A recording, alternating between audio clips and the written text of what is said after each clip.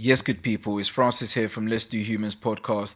This is just a quick announcement just to encourage everybody here that's listening to our podcast right now, just to ensure that you subscribe and you follow us on all of the various platforms out there that produce podcasts, that's subscribing to us on YouTube, following us on iTunes and Spotify.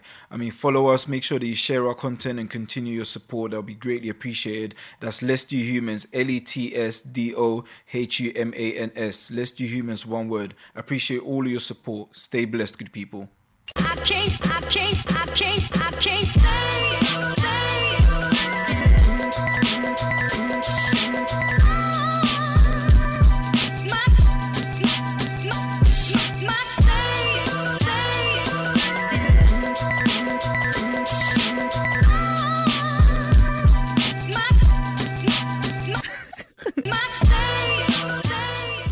Yeah. But a lot of these projects which are going on. Yeah. No, go on. You can and do nobody's it. like... no one's allowed to work. But like, stop HS2. They're still ripping down the countryside while we sit here. While everyone's sitting in isolation, they're out there just with their machines, just ripping the countryside to shreds. Yeah. I think that it's not really a topic of conversation because not a lot of people actually know what the hell is going on. With and you know what they're saying about the prison now? Yeah. They're saying that lockdown has been good for prison. In what sense? Because all the time people lock down, they can't fight each other.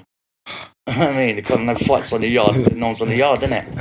That's crazy. I had a funny conversation with a mate of mine who's locked up. Obviously, I won't say where he's locked up because he's not supposed to have his phone. But he called up laughing at me, saying he was like, "We're out here moaning about a couple of months lockdown. He's been there for 13 years, and he's still got another 3 years to go."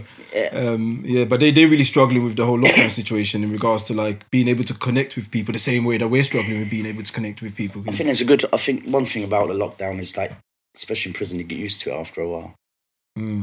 How does it feel like though? So when you're in there, like, and time is just ticking, does it go super slow? Are we recording now? Yeah, we're good. We're good to go now. Yeah. Okay. So what's it like in prison? Yeah, we're gonna get into all of that because what I wanted to do this time around, it's like we go through it chronologically. Yeah, we've been more focused. Yeah, we're more focused. Last time was fun, but it was like all over the place. Yeah, I watched the video and it was fun, but I just thought that it wouldn't be fair on you to depict it in that way because it wasn't balanced and it wasn't smooth. Do you know what I mean? And I don't like putting out people's on a bad day. Yeah, on a bad day. Yeah. Do you know what I mean? It's not fair. I knew it's entertaining for others, but for me, it's not fair. Let's keep it snappy and crisp. Yeah, because my thing is I like to get into documentary making, and documentary making is all about creating a narrative and telling a story and telling a good story in a good way where people can learn from it and pick up stuff. So I could learn from our previous conversation, but nonetheless, I don't think. But that's because I was in your presence, I was in your company, so I got your vibe, I got your energy. But other people just see it for what is instead of getting the true essence of who you are. Come and do graffiti. Yeah. Do graffiti, man. I'll tell you what, it's an opportunity. It's an opportunity, right? Lockdown's an opportunity, not just for graffiti artists, but for people who feel like they got something to say and they're not being heard. During this lockdown, like I say, at the end of it, I think there's going to be some god-awful stories that are going to come out. Stuff that's happened during lockdown. Oh yeah, most definitely. I was watching I was listening to LBC when I was coming over here. I know it's not everyone's favourite radio station, but sometimes it's good entertainment for long journeys. Is it Sunday Today? Yeah. Is it Majid? Majid was on there. Majid Nawaz. He was in jail, innit, in Egypt. Yeah. So I like him. He was asking people to call in and tell their stories of lockdown stories. And you realise how much death and despair and mental health issues are going on because everyone that was calling in regarding a relative or a friend who was suffering like extreme difficulties, whether it be financially or whatever. And there was one guy that called in and he was almost in tears because he was talking about his brother passing away on Monday. He committed suicide. He lost his job. He was struggling to like maintain his family. He was going through a hell of a lot. And you can feel the pain through his voice. And he'd just given up and took his life on Monday. And that's the sad part that people don't really like acknowledge or notice about what's going on, what's happening to us as human beings in regards to our mental state and our physical, mental well-being and our economic being as well, not being unable to even feed our kids, people that have got kids. So there's a lot going on. Well, I have a partner who's a palliative care nurse in a London hospital, a senior nurse. Yeah. So she knows she knows what's going on. She's at the sharp end of COVID, dealing with COVID patients who are dying. So It's a lot. I mean, she has confidence in this vaccine. But we also spoke about the effect that it has on that has on culture. Yeah, most definitely. That's what I mean, and especially the amount of people who are afraid, who are afraid that they're going to die or someone else that they know is going to die. Yeah. But we also spoke about the amount of people that haven't isolated, that haven't used like public, what was it, your personal protection equipment. Yeah, or the PPI and stuff.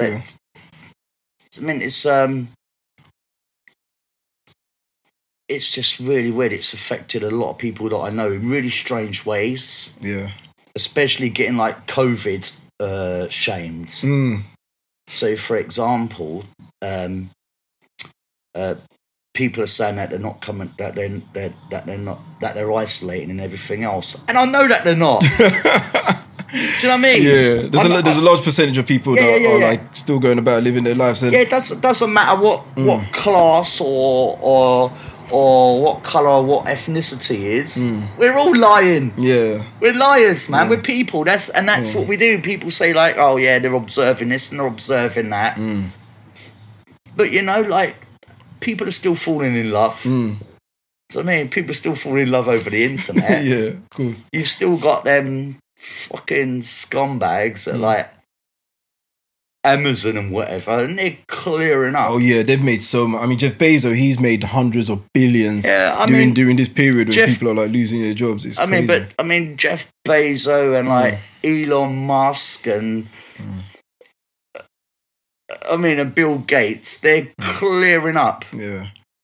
I mean, and they're still not paying their fucking taxes. Fair share of taxes, yeah. Pay your taxes, you scumbags. Yeah.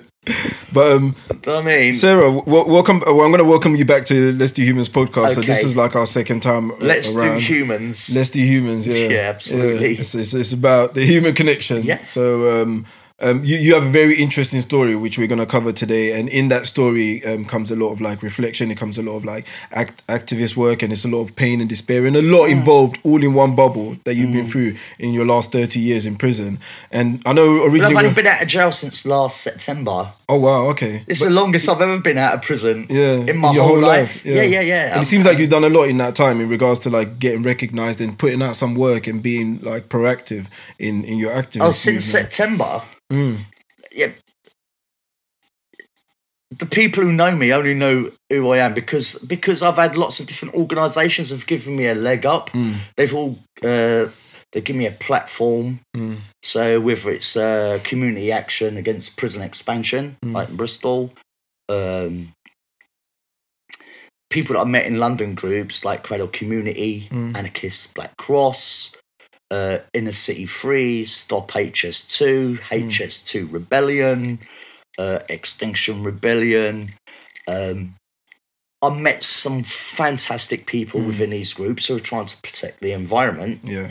But also I work with groups which, let's say especially like Community Action Against Prison Expansion or the Prisoner Solidarity Network.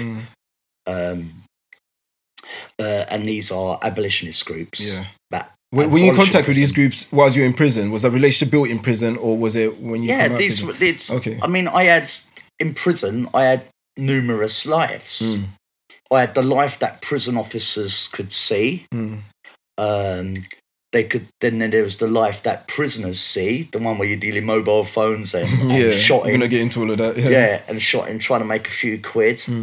Right, trying to get some money on so you can phone up your family on the phone. But I was able to then I had the life where I was in contact with lots of people in the community. So I started making links with lots of journalists and lots of activists who are anti-prison. You know, because I never was. I wasn't anti-prison. You only learned it, or did you only sort of like start reading up on it when you were in prison? You realised what the system was all about? What brought that about? I didn't read up on it or nothing. Yeah, it's something that you felt then? I just knew that I'd gone from the care system to the prison system. Yeah. or the care system, the youth custody system, then the prison system. But I got around, and I've got big ears and I've got big eyes. You know what I mean? So I see lots of people in prison that I thought should be there. Yeah. So I mean, we're gonna get into that because I know you're in contact, or you were in contact with a lot of like people that some people may know of, like in terms of like serial killers, long-term prisoners. But if we take it back, but I never see somebody as like a serial killer. Yeah. Whether it was like someone that I was close to who had killed 13 people and chopped them up and stuck them down the drain, Dennis Nilsen. Do you know what I mean? Or it could be someone I was really fond of, like say Winston Silcott, who was accused of killing PC Blakelock and chopping off his head with a hatchet or whatever. Do you know what I mean? And I knew within 30 seconds that Winston Silcott was innocent. Oh, did you? Yeah. Within 30 seconds. What makes you say that? How come so quickly, though? What was it about that you... Because he was a beautiful person. But I mean, there's been plenty of beautiful people that have done like horrendous things. Is a beautiful person. Do you know what I mean? And when I spoke to them, when I met them, I got such a beautiful vibe off them. So I mean, you know who's the evil people. You know within 30 seconds. You know what I mean? You know, as soon as someone opens their mouth.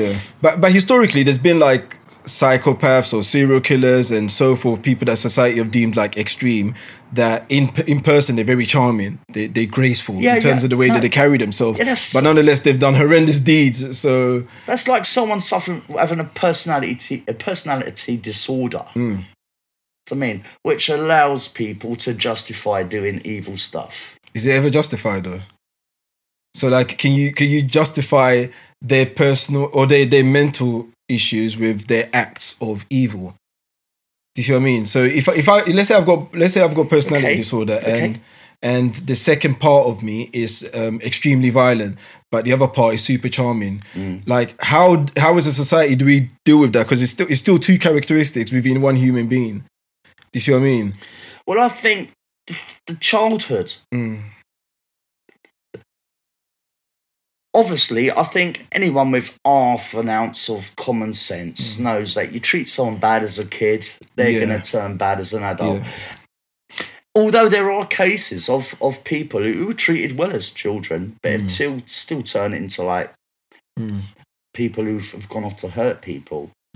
I'm purposely not using the words good and evil. Oh yeah, that's true. I get what you mean. So, I mean, because someone might do an act which the world might consider as evil. You know what I mean? Especially if it doesn't have a lot of the information. Yeah, but in your personal cause, you might deem that as a good. Is that what you're trying to say? I know people who have hurt people, but they were the way they were guided. So, for example, if I live on the Pelican Estate in Peckham, right? If I live on the Pelican Estate in Peckham, or if I live in Custom House, that's your end. Yeah, that's mine. Right? East London. So so I'm up in Canning Town or something, or Bethnal Green, right? And then someone moves on there and they start bullying my son or bullying my daughter or beating up my mum. I mean, when I was a child, I used to want to kill my dad all the time because he used to beat up my mum. We're definitely going to cover that in the early stages. I mean, and prison is full of people who've done antisocial acts, but some of them,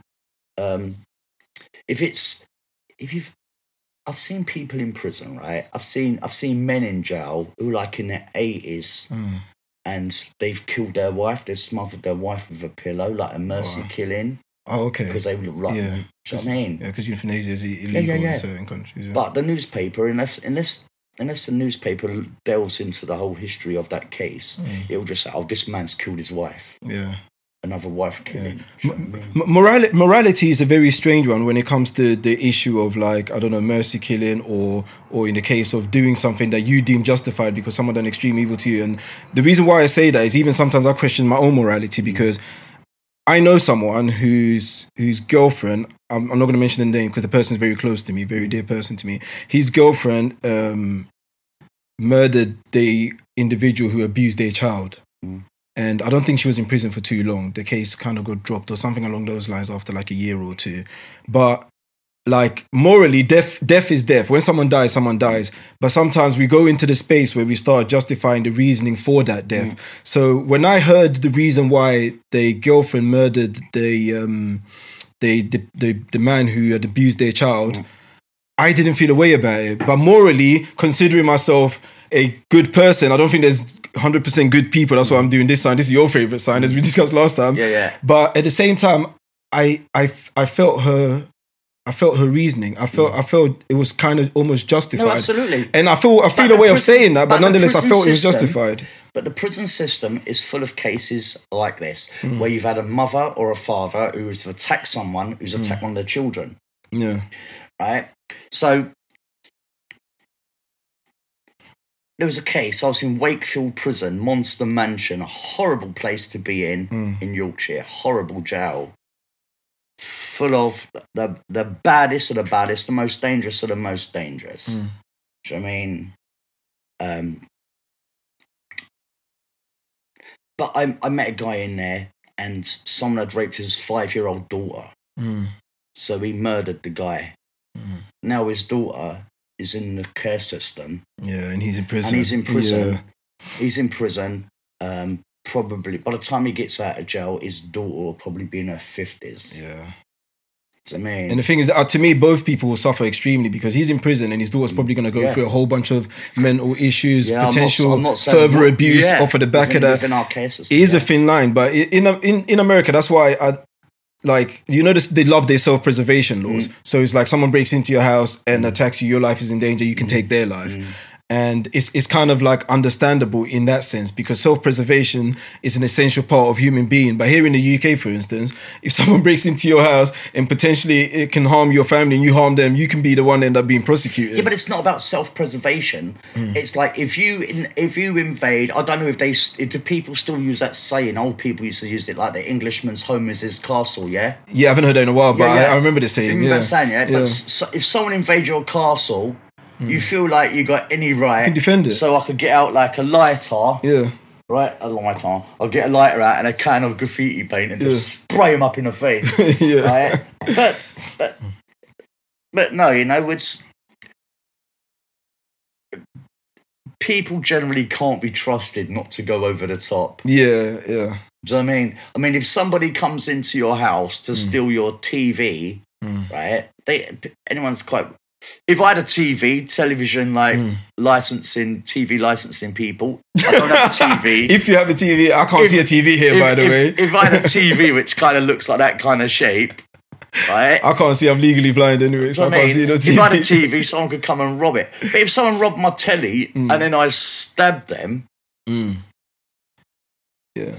I mean, I know how people because your life is not directly in danger. But then what? Should you lie down and watch them steal your TV if you had one? Do you see what I mean? So if you go and defend your television right now, there could be a potential for your life being in danger. Well, I wouldn't. I mean, obviously, what I would do is like what most normal people would do. If I woke up at 3:00 in the morning because a noise disturbed me, and I came out and I say some little oik, right? Trying to sneak up my staircase. One or two things was going to happen. Either he's going to sit down and have a cup of coffee with me, right? Or someone's going to get hurt. Yeah, and we'll just sit down and blaze, right? And just say, look, mate, if you want the telly, you don't have to steal it. You could just fucking take it. I'll even get you an Uber to get it back to your house. Do you know what I mean? Yeah. But I say to people, you don't have to steal from me. No one has to steal from me. If they want it that much, do you know what I mean? If they want it that much... Well, they should knock and ask for it. Knock and ask for it, mate. Do you know what I mean? Because they're only things. And that's what I learned since I got out of jail, is that things ain't that... Yeah. The things ain't that important. Do you know what I mean? Like...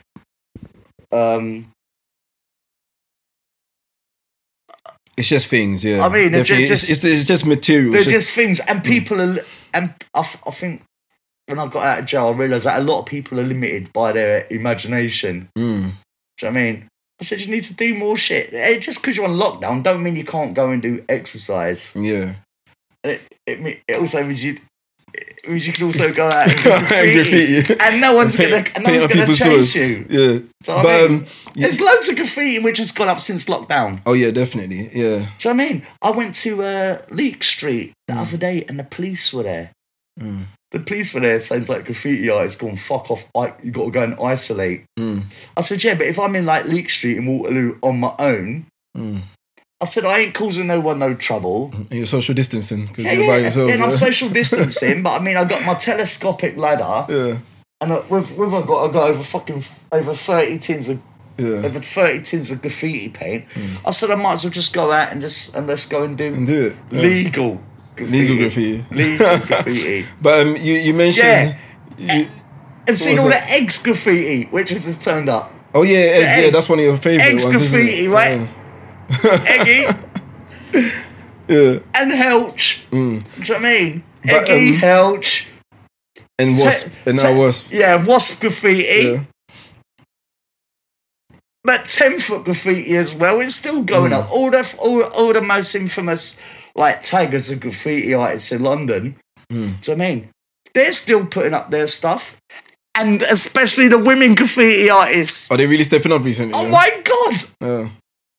Some of the greatest graffiti I've seen has been since down lockdown. People putting up their sneaky little pieces. I think people must be becoming more like creative and more daring as well. So because it's lockdown and it's like whenever there's a restriction, it's not more daring. It's just that you've got the space. Oh, fair enough. Yeah.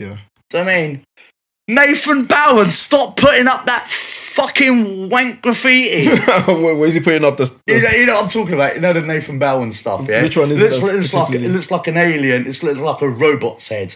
Oh, yes, yeah. With all the zigzag. I've seen them all over the place. There's a couple in... Nathan Bowen, stop doing it. It's not cool. Yeah, there's a couple around Brick Lane that I've spotted recently. God. No, what it is you've got these... is it like... I don't know who the companies are who are building houses at the moment. Yeah, and but usually covers the wooden... that blue wooden thing at the bottom, right? And this is that I can't go and tag it. I can't graffiti on it. But then they'll go and get like Nathan Bowen, right? And I'm seeing that stuff and I like it. I like it about... I like your work about 30% of it because it's all the same. Yeah, pretty much. Do you know what I mean? And it's no different to me or what anyone else is doing. But I'm seeing it, and I'm not saying it's wank. I'm not saying that. But I'm saying that it's like corporate. It's corporate art. So he's more like establishment. Is that why you're anti the work, or hey, listen, what is it? I like the kid, right? I like the little boy, the little girl, or the non-binary, or the trans person who says, you know what? I'm not fucking happy with my life. I'm not happy with the environment I live in. But I feel so powerless to do anything about it. All I can do is take because come on, you can't deny these colours are awesome. Do you know what I mean? And if I go up with a little with a black paint and just put do you know what I mean? It's gonna look horrible. And if I put it up with the same thing, it's still gonna look horrible. Yeah. But the colours are prettier. And I'm convinced that whenever I put a piece up, the brighter the colour, the longer it will stay. Okay. And the more of an impact it has visually as well. Yeah, the more of an impact and like I'm addicted. I'm addicted to it. As we can tell from the way that you're shaking about. Yeah. The thing is, for some people, graffiti is all we got. I mean, I'm lucky that I can phone up, I can go through my phone book and find interesting people. Do you know what I mean? To talk to. All the people that I know are absolutely great. I only have good people around me. Yeah. Which is key, especially when you come out. It's it's key to keep you sort of like balanced. But it's also good to keep in contact with keep in contact with people who've only recently got out. Yeah. So I can say to someone like that I know who's just got out and they've just done like 15 years.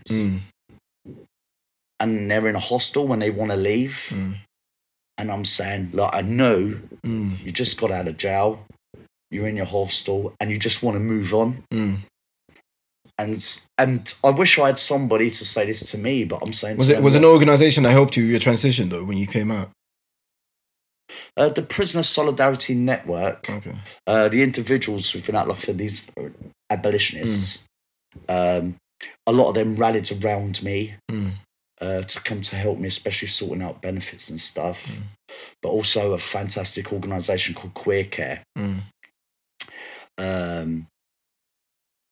Yeah, the members have been so kind to me. Not just with like feeding me and and giving me money to travel, but also helping me like emotionally. Yeah.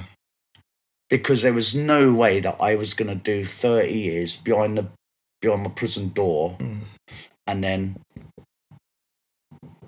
I was going to get out like mentally untarnished. That was never going to happen. Yeah, most definitely. Yeah. Especially considering like your sort of like early days, your childhood as well and stuff like that. So the whole thing, not having to deal with that properly and then going into the system is completely tragic. You're just suppressing a lot of stuff that you've got. Can you tell us a bit about your early childhood days? Because you're originally South London, Bricky girl. I was born in Shakespeare Road in Brixton. Which is like, I think that's, I don't know if it's still Frontline. It was like Frontline then when I was there. When you say Frontline, what do you mean? As in, like, it was where it was all happening? Yeah. It was like, a lot, I mean, the streets, isn't it? It was seen as being like the ghetto. I mean, these are a lot of things that I didn't know when I was growing up. But the things I didn't know was like, especially back in the 1950s and the 60s, I didn't know about the issues in communities with immigration, right? I grew up in a household where my dad was a racist. Do you mean? So I'd grow up with this narrative, like, yeah, we're being invaded. We are being This is by the Caribbean community that was influxing in. Yeah, but not just from the Caribbean, also from Pakistan, from Asia. And I didn't know that the British government had like put posters up and gone to all these countries and said, look, we need people to come and work. Come here. Did your dad understand that at all? My dad never told me that. Oh, okay. He knew that part, but he kept that part from you to continue his racist narrative. My dad never told me that, right? And it wasn't a case that he was one of these bigoted old racist white people, right? That like they feel that it happened too quick. It was the fact that it happened at all. A country that my dad doesn't feel part of. You know what I mean? My dad, like... It's now bringing in a whole other group. Yeah. As soon as you start bringing people over to Britain, or people wanted to emigrate to Britain, and they wanted to come over and build a life and build a home, build a future, build a family. Do you know what I mean? My dad can't see, like... or he couldn't see that this country with its own, let me do that again, indigenous population, we can't survive. Britain cannot survive. Britain could never survive without immigration. Yeah, of course. It cannot. Yeah, especially after the war. Yeah, Britain is born. Britain is born from. We're a whole country full of immigrants. I mean, and it's too easy for people who are ignorant. So I mean, so did you see the transition in your dad's like behavior in his thought process before the immigration and like during it? So like, how was he like before? Well, my dad was there was always racist stuff coming out, and also growing up, right? So the stuff that you see on TV, there was a lot of comedy which was slanted. I think the apologists would say that there was these comedies which were actually poking fun at the like the racists. Black faces, the gollywog, the toys and everything else. Yeah. Right? So they would say like In Sickness and in Health and that. Was it In Sickness and Health? It was like Ralph Garnett and stuff like that, where the apologists would say, Alf Garnett and that, like, they were just making fun at racism.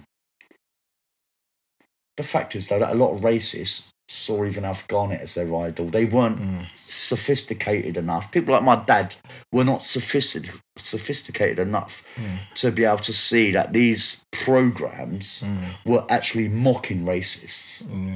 My dad thought like they were actually supporting this kind of racist. So then he was fueling his own personal beliefs He wasn't bright enough to see, look, these people are actually making fun of you. That's the dangers of rhetoric, and that's one thing I've learned. Well, I've known it for a while, but most recently I started paying more attention to people's rhetoric, especially when you discuss people like Trump and so forth. Like, you might say Trump is not complete racist, but then your rhetoric can fuel others who are not sophisticated enough to decipher what it is that you're doing and saying. I wouldn't even go as far as to say that Trump was a racist. I wouldn't go that far. Do you know what I mean? And that's not to say that he's not a racist. What I would say is that Trump is an arsehole. Yeah. He is just a dickhead. He is an arsehole, and he's not bright. He's not. Anyone who thinks that Donald Trump is smart and a great businessman is a fool. The guy is a dickhead. He is an arsehole. He is an embarrassment. He's an embarrassment to a lot of people that I know in the United States. Initially, I feel guilty to the point where I thought, okay, he's an anti-establishment. Yeah. So I went into... You think you should back him, yeah. And me being an optimist I am, I'm naturally an optimist, which always gets me wrong when it comes to judgment of people. Because I always go in with a bright foot thinking, okay, I'm going to get something great out of this person. So him being anti-establishment... Yeah, sometimes, and I think that's my downfall when it comes to thinking about people. So for a long time, I was like one of those people that said, okay, Trump might be okay. He might be onto something, being anti-establishment. But as time went along, I had to cut back. And I even went to my family recently. I was like, you know what, guys, I've completely denounced Trump now.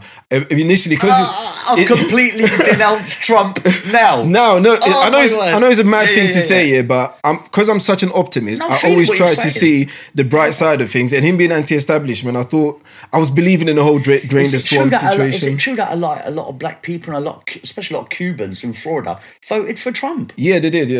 Yeah. But then also you can see where they're coming from on their end of the things, because if you feel you've been failed by one particular part of the political spectrum, especially like the career politicians, you try the other. Do you see what I mean? And if you're then being sold this rhetoric and these ideas that your job is dependent on this individual who understands the market in a particular thing that affects you more, you vote the other. So it's tricky, because on one hand you're stuck in between a rock and a hard place, because you're stuck in between these career politicians who throughout the history of their political work have always shifted ideas and sides based on what's potentially going to get them to the presidency. I.e., if you follow Biden's history, then you got one on the other side, another guy who you thought was anti-establishment. No, I don't think Biden. Right, I mean the Democrats. I mean, it's the way that American politics have lined themselves up, right? So to say you've got the Republicans, which Republicans with Trump. Is it Democrats is Biden? Right. I mean, Biden, I wouldn't trust him to tie up my fucking shoelaces. Likewise. I mean, his history tells the whole story. Do you know what I mean? The 94 crime bill, everything he's ever said about ethnic people. And especially the one where they had... So the vice president under Biden is that woman, yeah? Yeah, Kamala Harris. But even people were saying, that's a victory for... Because she locked up a lot of people on marijuana charges, and she kept information from... She's no better than anybody else. But then at the moment, right now, we're in a situation whereby, regardless of what you think about the historics, now we're stuck in between a rock and a hard place, because we know that this guy's a complete idiot and his rhetoric is leading us into a dark hole, and we have to now shift, or the system seems like it has to now shift. So it, to me, is a waiting game, and I'm not American, but nonetheless, whatever they do kind of have an effect on us, and the rhetoric spills over here, because you start to feel like whatever Trump is doing to infuse these people has the same effect on the same similar type of people over here in the UK. So it's a weird place, but you know what we should do, right? We should just say, USA, sort out your politics or you're fucked. You're fucked. Yeah, so tell me more about like the changes and of your dad's ideals and how that had an impact on you as a child growing up. Well, my dad, and I've outed him before. Fuck him. Yeah. He was just a nasty, despicable... do you know what? Of all the people that I met in my life, I can't think of one. I can't think of one good thing to say about my father, which is a shame because it embarrasses me. Because when I've been with people and they're like, "Oh yeah, my dad did this for me, or my dad did that," and I'll say, "You know what? The only thing my dad ever did was fucking abuse me and treat his children like fucking dog shit." Yeah. What's his daily abuse, like physical abuse? Yeah. My dad was just mean. He was just mean. He was a bully, and I think a lot of it might have been because of the fact that he was quite short. So I mean, I think he was just like the Cray twins. He was short. You know what I mean? And we know what the Cray twins did. They were just bullies. Bullies and abusers. Yeah. That's what they were. Was it just you that he was abusing, or like was it you that it was just you, his partner, his own family, brothers, just my me, my brothers and sisters, stepmothers that we had. Is that what led you to running away from home? Because I know you ran away from home. You were in the care system for a while as well. I ran away from home every opportunity that I could. Yeah. If you hit me, I'm gonna run away from you. And that's it. You can't hit me and then in 1 minute and then. I mean, he never told me that he'd give a shit. But you know, I know this what is it called? This modus operandi of like abusers. That's what they do. So I mean, the 1 minute they're abusing like their partner, and in the next breath they're telling them that they love them. Or the two don't fit. But for them, it probably works on a psychological abuse level because it's like it's the push and pull. Yeah, but it's I abuse you, but I'm abusing you. But one, I'm not daft, and two, if you fuck me over, I'll know what you've done to me. I'm not gonna be like some vulnerable person who is so confused and their mind is so fucked up by their abuse that they somehow make excuses for their abuser. Nah, that's not gonna happen here. Do you know what I mean? Now, I say my dad was just nasty, and the venom and the vileness that would come out of his mouth. No, do you know what I mean? I put my hand up, you know what I mean? I fuck up a lot. Even being trans, I misgender people, but I'm sure they'll forgive me because they know that I love them, do you know what I mean? But sometimes I talk faster than I talk before my brain's engaged. But my dad was nasty. Yeah. Do you know what I mean? How was he surviving on the streets though? Like when you were running away? Because you were young at this age. How did you when you first started like running away and stuff? I first started running away probably when I was in like my early teens. I'm talking like 10 and 11 and stuff. How was survival like in London? Is this like 80s? Yeah, like 1980s. Yeah. So in the 1980s, I would be having sex with men for money. I mean, no one can shame me. Anything I've got, anything I've done, it's all pretty much. Yeah. It's all pretty much out there. Documented, isn't it? Yeah. And I've having sex with people for money is not something that I'm embarrassed about. I mean, I was sexualised in the prison system. I mean, I was sexualised in the care system. Do you know what I mean? And I've always kind of been my own person. Yeah. But when we talk about like... But I'd still have to eat. If I run away from home, I've still got to eat. Yeah. But when we talk about the sexualization thing, because you're saying you're your own person, but do you think it's directly correlated in regards to how you were treated at home? So if that abuse if you weren't subjected to that abuse at home... It might not have been so easy to get into. Is that what do you think that's the case? Or do you think... I've always been a people person. I always liked people. Yeah, but liking people and being so young and engaging in sex is very different. I understand the point you're making. I didn't see it as abuse at the time. But no, that's not strictly true because that would just make me a liar. I knew what I had, and that was when I was young, and I was fucking pretty, and I was. I was young, I was pretty. A lot of times, neither men or women could know what gender I was. Oh, and I knew that men like to fuck and that they'll pay for it. And people could say what they want, especially during this pandemic. But the amount of people who are now like on OnlyFans, do you know what I mean? Who are doing sex work. All of you out there, all the sex workers out there, solidarity. Because for some people, it's the only way they can survive. Yeah. Do you know what I mean? And I think if you've got the right, I think if you've got a positive attitude about your own body and stuff, I think it makes it a lot easier. Because if you like people and you like having sex, well, why not get paid for it? Why not get paid for it? Because I completely understand that, but you're selling your labour. Yeah, right. But that's when you're an adult and you're making your own like conscious decisions. Yeah. But when I was young, I was still thinking like an adult. Yeah. Because then I was still getting treated like an adult. Yeah. But then it's like it's adult sleeping with a child. Yeah. That to me is where the problem lies. Yeah. Because if it's consensual adults, then that's what you guys do. Yeah. That's not for me to judge. But obviously, you want to protect children at all costs because it has a mental effect on them down the line, and that's my. But I'm not making excuses for that. Oh yeah, no, I understand that. Right? Yeah. I'm not. Right. I mean, but what I would say is this.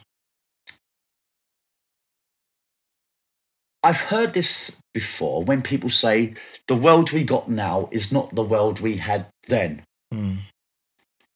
And I don't think a lot of people know what the fuck they're talking about. Do you know what I mean? Because the world we've got then, we still have. We still have the racists. We still have the bigots. Do you know what I mean? We still have them. Oh, yeah, of course. They're just too afraid to open their mouth. Although Brexit, since Brexit, a lot of people have been a lot more vocal, especially on social media.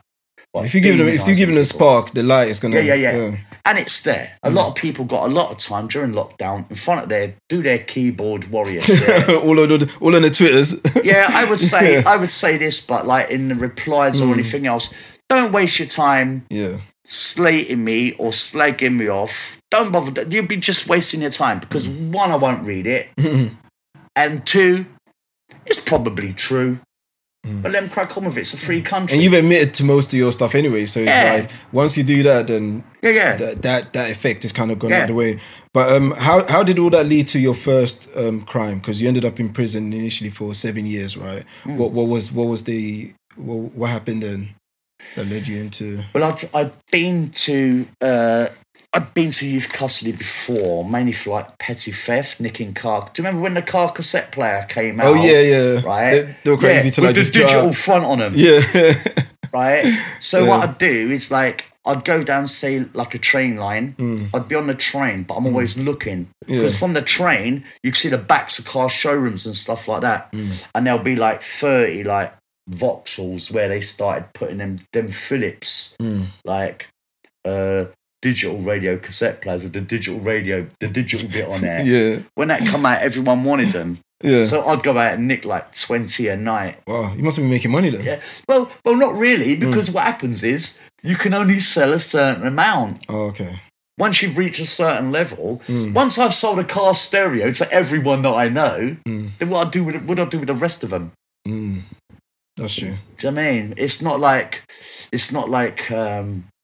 you couldn't just go on eBay then and just like flip them. It's not like someone selling someone a fucking a £20 rock, knowing that within like half an hour they're going to be back again for another rock. They've got one and that's it. Yeah, as soon as you got them started, that's it. So in the end, I had to find something else to do to make money. I never really got into shoplifting. I mean, I used to steal cars, but it was always like for petty crime. Until I was charged with kidnapping my stepmother's brother, and for that I was sent to jail for 7 years. Yeah. And I'll say while I was in jail, tried to kill someone in prison. Yeah, we're gonna get into that. So when you went into jail for the 7 years for the attack on your it was a kidnapping and assault, right? It was those charges. What was that like? Because now this is the first time in adult prison, right? No, because I first went to youth custody. Oh, so for the assault was in youth custody. How old was you when that assault happened then? It'd be like 18. Oh, okay. So you transitioned then, because between those 7 years, you transitioned from youth custody into adult prison. Oh, okay. At that time... Yeah, so I went from Swinfernal Youth Custody Centre. Yeah. How many years were you there? Which like in Staffordshire. I was doing 7 years. I was doing a 7 year sentence. Then I was transferred from there to Winson Green Prison in Birmingham. Oh, okay. Birmingham Prison, that fucking monstrosity of wow. Well, let's talk about those two jails. Yeah. So the youth prison, how was that like, the process? So now you're in prison. Well, when I was arrested, first of all, we went to like Feltham and Canterbury and I was on remand. But then obviously like you go into like so it'd be like Aylesbury and Swinfernal and stuff. And if you're small, you better learn to fight.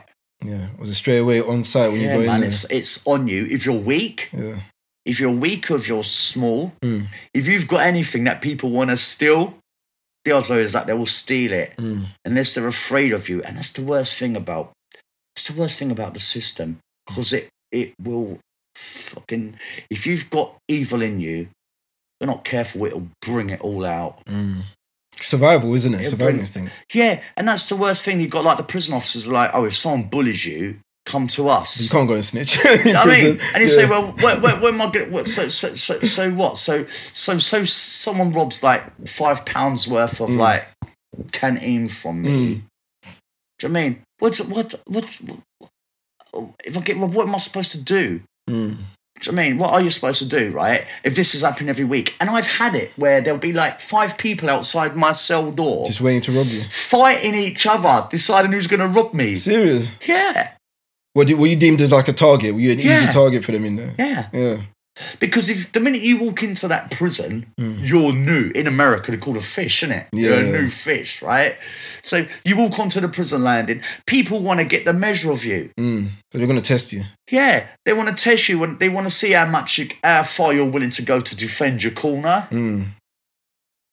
But what that means is that you end up doing stuff that you don't want to do. Yeah. You end up committing violent acts that you don't want to do. And the worst thing is that the more extreme they are, the more respect people give you. You go into someone's cell and stab someone 50 times because they owed you £10, people will respect you. Yeah.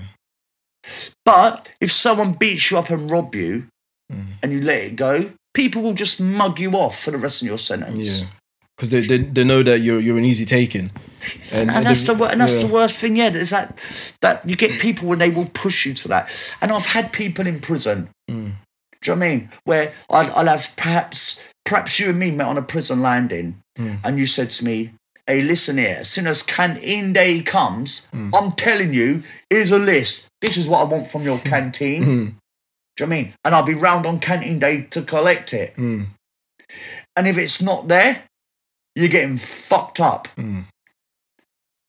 So I'm thinking like, well, what the fuck am I supposed to do? I've got no friends there. I don't know anyone. I've just arrived. So sometimes I'll say to these people, but I'll say to them on their own when there's no one around. I say, look, I'm telling you, my friend, that this will go 2 ways.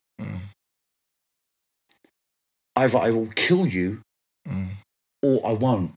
One of them 2 things are going to happen. So if you pursue on this path that you're on, you will give me no choice. You will give me no choice in the group that I live in the prison system that I live in. Do you know what I mean? I'll say, look, if you hit me, I can either go and run and hide, run to the staff and ask for protection, or to fight you back. Do you know what I mean? But if I fight you back, if I fight you, I will fucking destroy you. You're going to fight to the death. And the thing is, I'm not a good fighter. I'm shit at fighting. Do you know what I mean? You give me a fucking can of paint, mate, I'm fucking mustard. Picasso. But also with fighting, if I have to do it, when I'm in the prison system, if I have to fight you, I know the rules. And the rules are that if I come for you, I better come to kill you. Because potentially you could kill me. Yeah. Was that a great deterrent, though, in helping protect you? Or people still come for you? Yeah. Yeah. Because people still want to come and they still want to challenge you. Yeah. Right? So in the end, what happens is you walk into a prison. Say I walk into Feltham today, and they put me on, I don't know, Nightingale or Raven or whatever wing they put me on. Automatically, I will just find the biggest person on that punch wing them in the face and just fucking attack them with every fucking thing at my disposal. Whether it's a metal tea tray, whether it's a sharpened up broom handle, and you just attack the first person. Find the biggest person on the wing and just go and attack them, but prepare to lose. But then you've gained your respect from the ultimate place. And it's actually interesting you said that. Because I could be stabbed 20 times, but if I survived that... You're good. Yeah, all that guy's reputation, I've just took it from him. It's exchange of clout, it's an exchange of power. And that's an interesting concept, because there's a psychologist who I follow extremely, and he told his daughter on the first day of primary school, because she was going to primary school in a rough area, he was like, go in there and find the biggest, most respected person, punch them in the face, you're going to get beaten up, but after that you're good. Because everyone beneath that person, you've now taken the power away from them, because they were scared to do what you did. So she went and done it, and after that she never got bullied in the school. Imagine this, right? Imagine if you're a parent and you're watching this, right? And, you know, the way that people like to think that we're socialised is that as humans we can look at a situation like rationally. And it makes rational sense to say to your son or your daughter when you're walking at school, just find the biggest person and just fucking attack them. And even if you lose, you might take a bit for kicking, but say, look, just wrap your arms around your head. Just wrap your arms in, protect your kidneys, right? Protect your kidneys, protect your face. You'll be fine. Do you know what I mean? But the thing is, societies, they're saying, oh yeah, if you get beaten up, just go and report it. That ain't never worked. It's easier said than done, especially in prison, because of the laws of criminal. And that's it. In jail, you kind of have to pick. Unless you're a well-built person, unless you're assertive.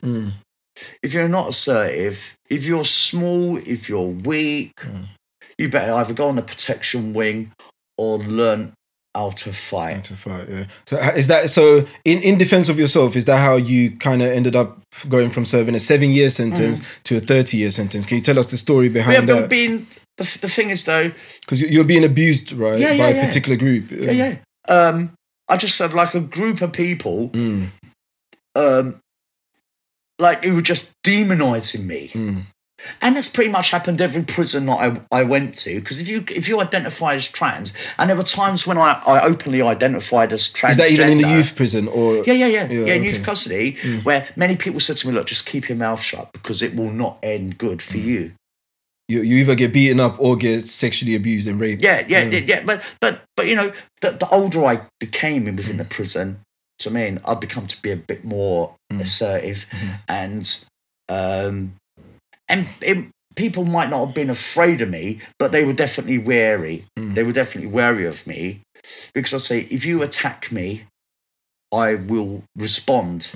In kind, but I will. I won't respond in kind. I will bring out the big guns. Do you know what I mean? Because I'll just sit in my cell and just make weapons. I make weapons and say, look, my fists are not big. My hands, my fists not big, and I can't fight. So I know that when I come for you, it's going to be when you least suspect it. You're not going to see it. When I attack you, you're not even going to have any inkling. I'll let you think that I've forgotten. So these group of individuals who you ended up pull up on them. I tried to kill. How long was it going for? I tried to kill one of them. I tried to kill one of the. I tried to kill. One of the people that abused you. That abused me. How long was this abuse going for in the prison? The thing is, it's pretty much been going on for all the time I lived in prison. But was it a particular group or particular individual that you're targeting? No, prison. Okay, just in general. Prisoners don't need a reason to target someone because, you know, devil makes work. The devil makes work for idle hands. There's a lot of people in prison sitting around doing nothing. But you also got to remember the system that you're in as well, which is was it the Zahid Mubarak case, where Zahid Mubarak, this Asian kid, is put in a cell with a known racist with a big fucking swastika on his forehead. Do you know what I mean? Anyone could see that that was not gonna work out well. Yeah. It weren't gonna work out well. But also for the fact that staff knew. And that's this is on the same wing where Zahid Mubarak got killed. Was the same wing where I'd been attacked. Oh, is that the same wing? Oh, okay. Yeah. Where I got attacked. And the thing is, staff had opened like the shower door and allowed these prisoners to come pay them cigarettes. For cigarettes, like 40 Benson and Hedges. For 40 Benson and Hedges, right? These prisoners who might consider themselves to be like anti-prison and everything else.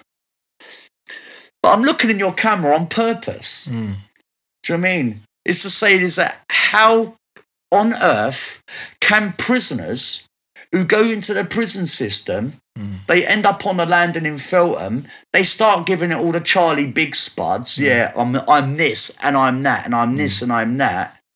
And yet these same prisoners allowed themselves, do you know what I mean, to be bought.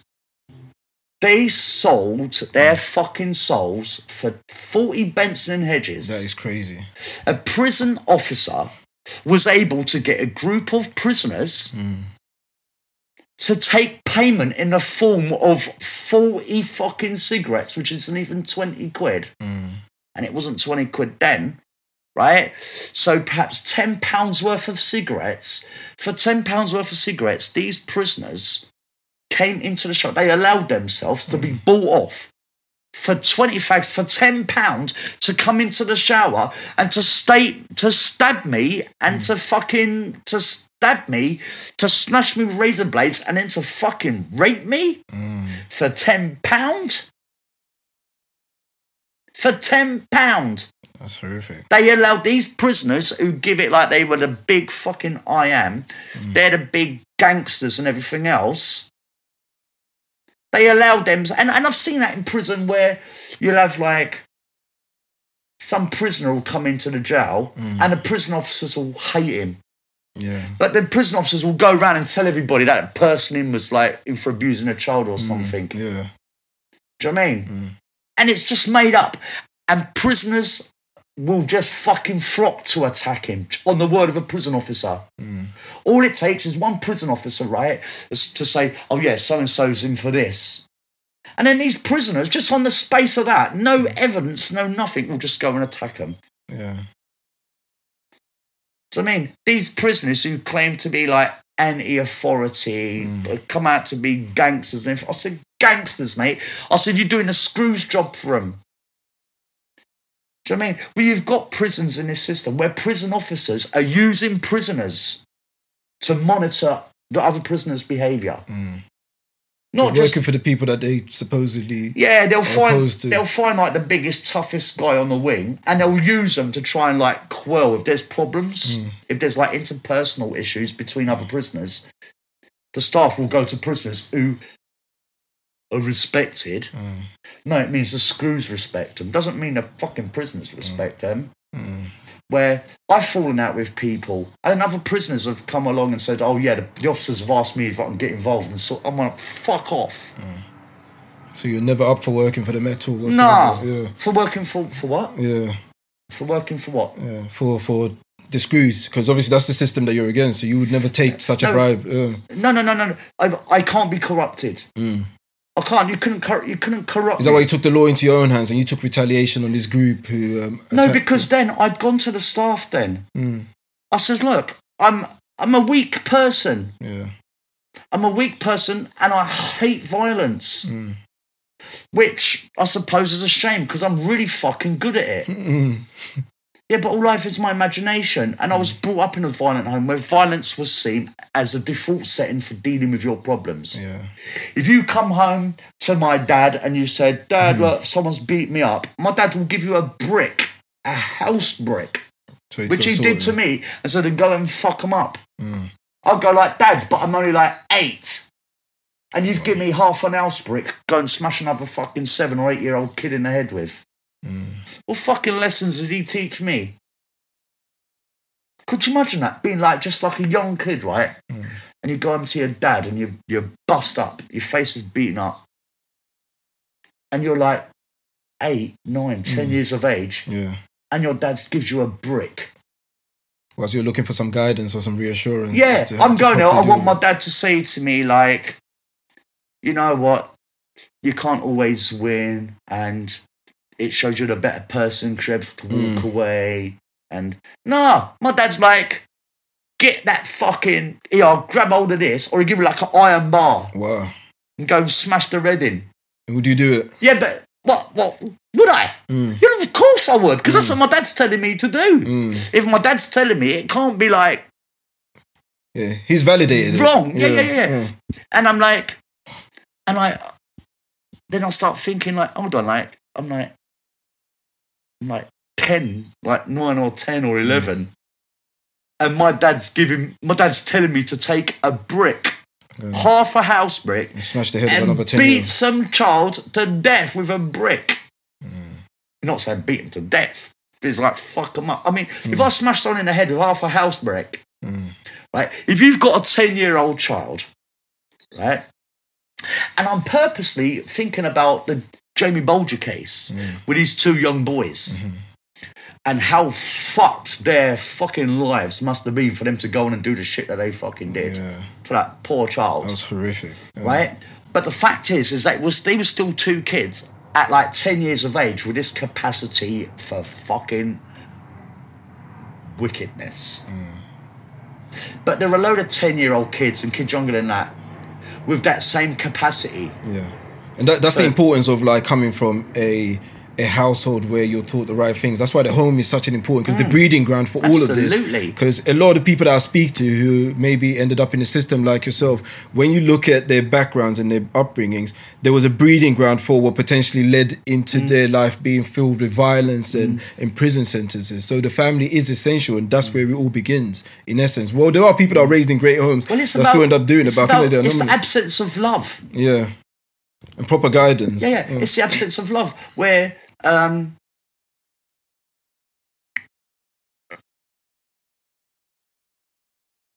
it's just if you've grown up in a household and there's no love in there.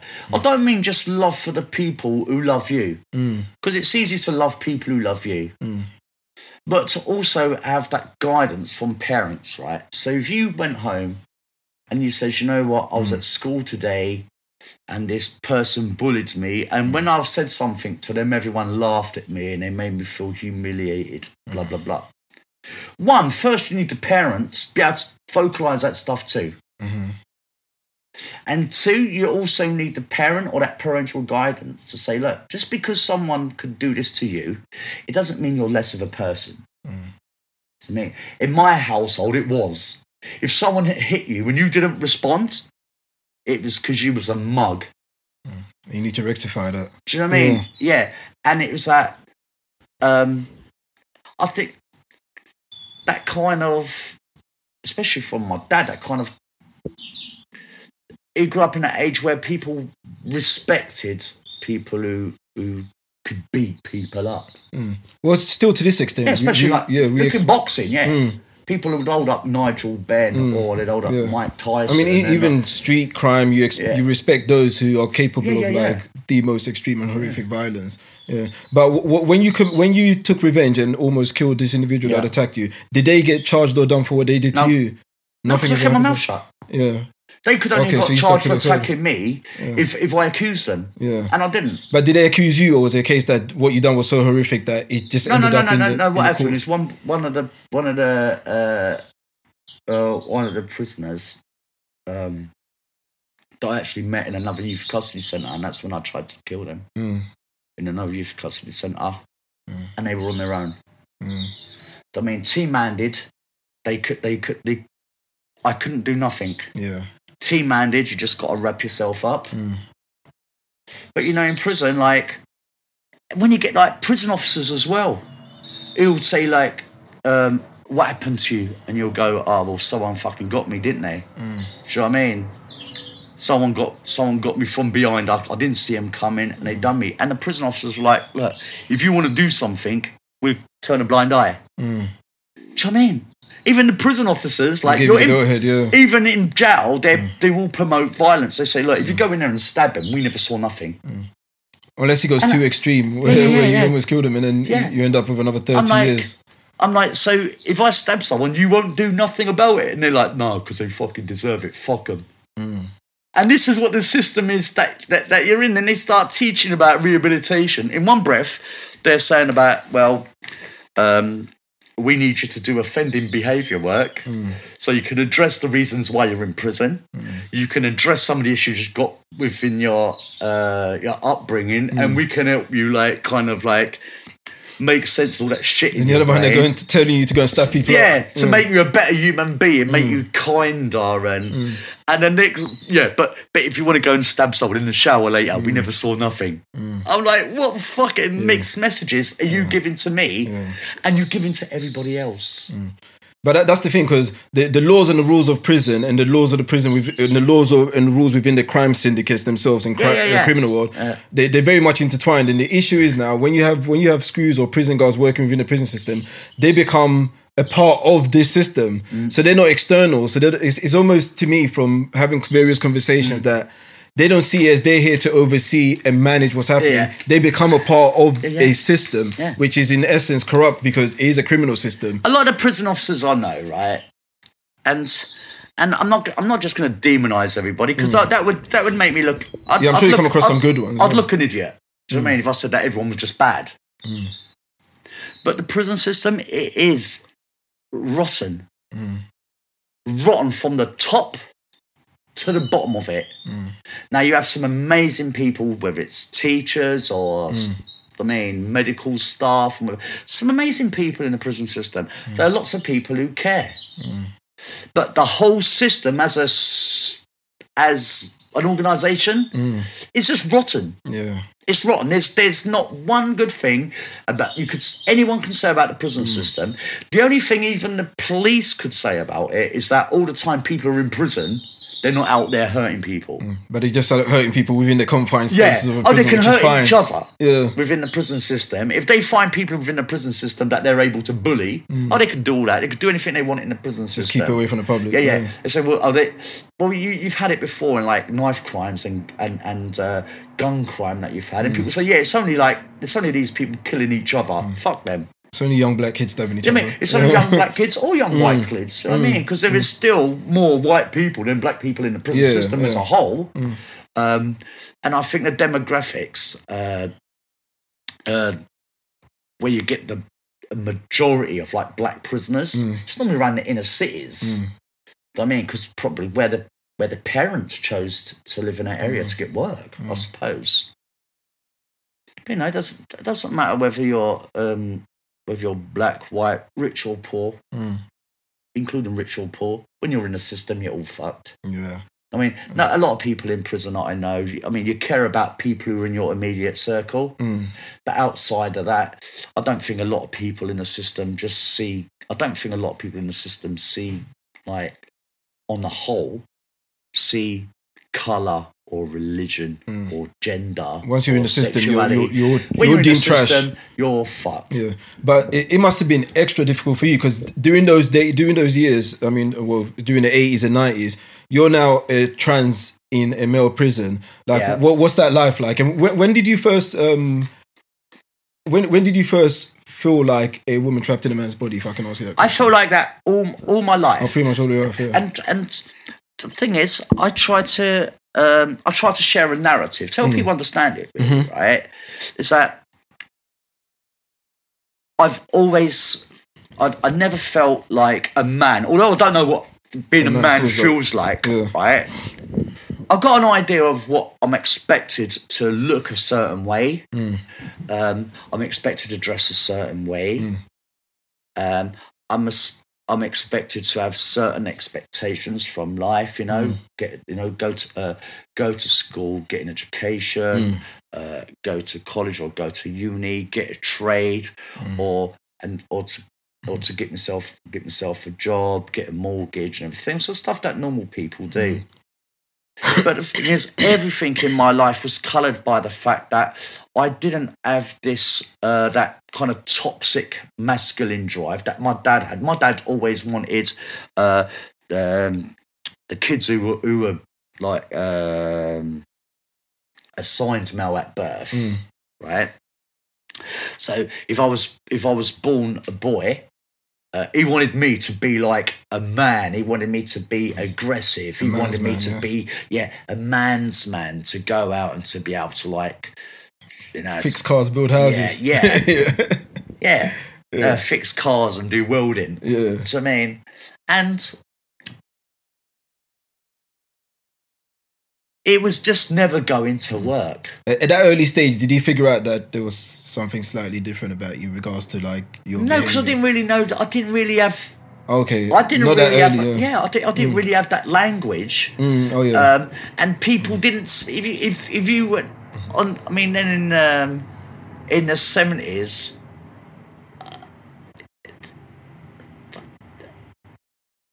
I don't know. This is I guess abuse was acceptable. I guess it would be near enough impossible to come out as a trans. Whether it was physical abuse, whether it was sexual abuse, it was acceptable.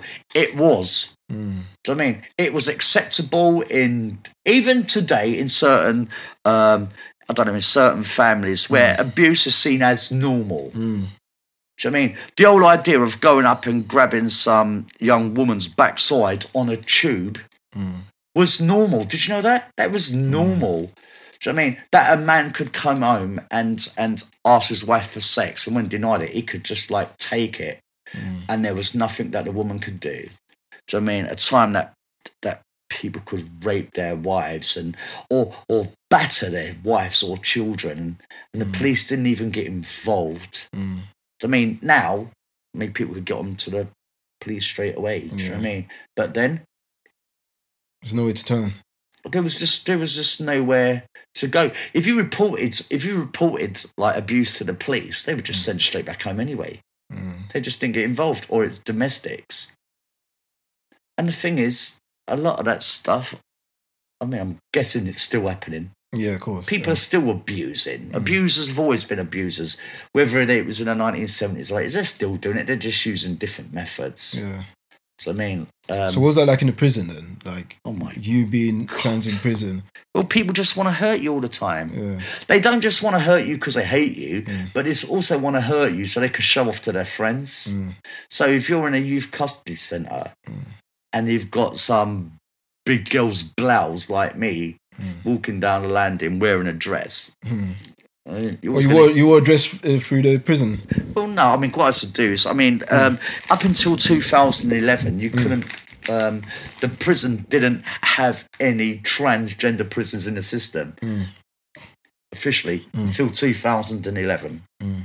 Then they had to acknowledge that was transgender people in the system. Yeah. But then the same people that wanted to abuse you also wanted to sleep with you. Yeah, 1 minute they want to kill you, next minute... Well, first of all, like, what you would get is you'll get prisoners who will come on to you, and then when you knock them back, they want to stab you. Yeah. Because not only is there no women around for them to have sex with, like, but all the gay people have knocked them back, and even the trannies are knocking them back. Do you know what I mean? Yeah. So you're like... I mean, if I'm like, well, come to my cell, bring an eight for weed, but make sure you've had a shower first. You know what I mean? Well, you know, there's a lot of people I've never seen the fucking... half the people that I know in jail, right, you would have to get a sat nav, right, and, like, surgically, like, pin it to their head so they could find their way to a shower. Because you know what young boys are like, how nasty they can be when they won't shower or brush their teeth. When you got prisoners who ain't got nowhere to go, I know prisoners who've done like 4 years and never been in a shower. Serious? I mean, I know prisoners who've done 30 years and never brushed their teeth once. Wow. Prison, you know, it's prison is full of the mad, the bad, and the fucking dangerous. Yeah. But most of all, prison's full of the unfortunate. Yeah. There's a lot of people in prison who don't have enough brains, like, to sweep a floor. that some people just haven't got it. It's that thing that you need to get on in life, whether it's motivation, determination. A lot of people ain't got that. But that can easily be knocked out of you when you've gone to the courts and heard, okay, boom, 30 years, 40 years, 25 years. But I mean, getting knocked out of you, some people never had it. Yeah, fair enough, yeah. Some people, believe it or not, but some people like are not born either smart or clever. Oh yeah, I mean, I've come across plenty. So it's sometimes it's like that. So then to be like subjected to the prison system is then 10 times worse. Yeah. But you had an extreme. Prison will make you mad. Yeah, of course. Prison will make you ill. Prison will take something from you. No matter how much you might go in there and go like, you might say, yeah, hard, you can handle this. You know what I mean? Yeah, like you can take it, but it will always take something from it. It'll take a little bit of your soul from you. It will take a little bit of your kindness from you. If you've got a good heart, it will take a bit of that away from you. Do you know what I mean? And if you're not careful, it will fill you with hate. And it will destroy you. It will destroy your family, the way you interact with your family on a visit or on the phone. Prison is just it's got no use. But the thing is, I think as people, we just like hurting people. Yeah. I think the assumption that humans are born non-violent is one of the weirdest things, because it's not. We're born. I think most of us are born with violent tendencies, because I think it's a part of our survival instinct. But then we're socialized to then subdue that. Do you know what I mean? And control it to an extent. I know this wonderful woman. This beautiful woman. It's got a beautiful daughter, beautiful mum. Right, lives around the corner. Well, she doesn't. Her mum lives around the corner. An activist. Stop HS2, Extinction Rebellion stuff, right? And we did a workshop, a FINCE workshops. It's like female, intersex, non-binary and trans people within this kind of Extinction Rebellion, Stop HS2 movement. So we did these workshops together. And this wonderful, beautiful woman called Mango. She led one of the workshops. And she said, like, yeah, if she works on the basis that everyone is born good. Do you know what I mean? The opposite from kind of the opposite from me. People are born as a blank slate. Do you know what I mean? You're just a blank slate. But you also got to look at like your genetics. Do you know what I mean? Not just your environmental stuff, but your genetics. It's a lot of things that affect. Yeah. And genetics do play a lot. I've seen a lot of people in prison who are mentally ill, seriously mentally ill, but running their families. Do you know what I mean?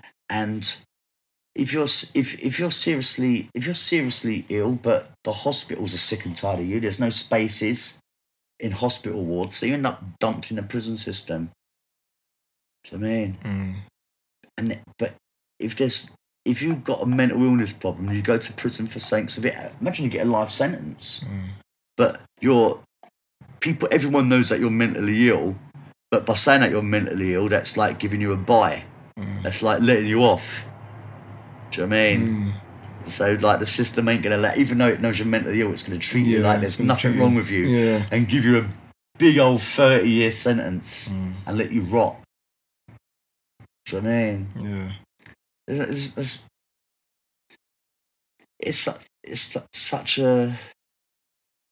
just such a shame. Yeah. I mean, like I say, the amount of suicides, the suicide rate, and self-harming rates within the prison system. It must be sky high. It's skyrocketed up. Yeah. But and the self-harm as well, because you have a really interesting. Well, I wouldn't say interesting. It's a very painful experience in regards to you trying to get hormone treatment pills or medication, which you weren't able to get. Can you tell me a bit about that, which led to you? Well, I see it's either it's binary, right?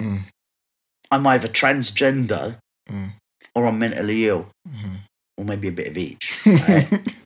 But the One thing of each, is, yeah.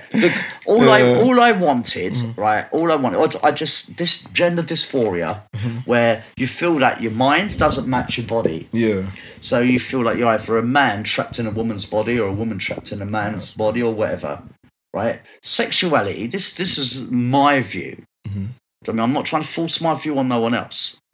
Is that sexuality and gender is fluid. That's what I believe, right? Now, I don't expect no one else to believe me. Yeah. And if you don't believe me, fuck you, mate. Right? Yeah. So my view is my view. Because I've seen lots of people under certain circumstances, right? I mean, when they're open, when they're not surrounded by people who think one certain way. When you get people on their own, and you say to them, wait, sometimes you might feel like,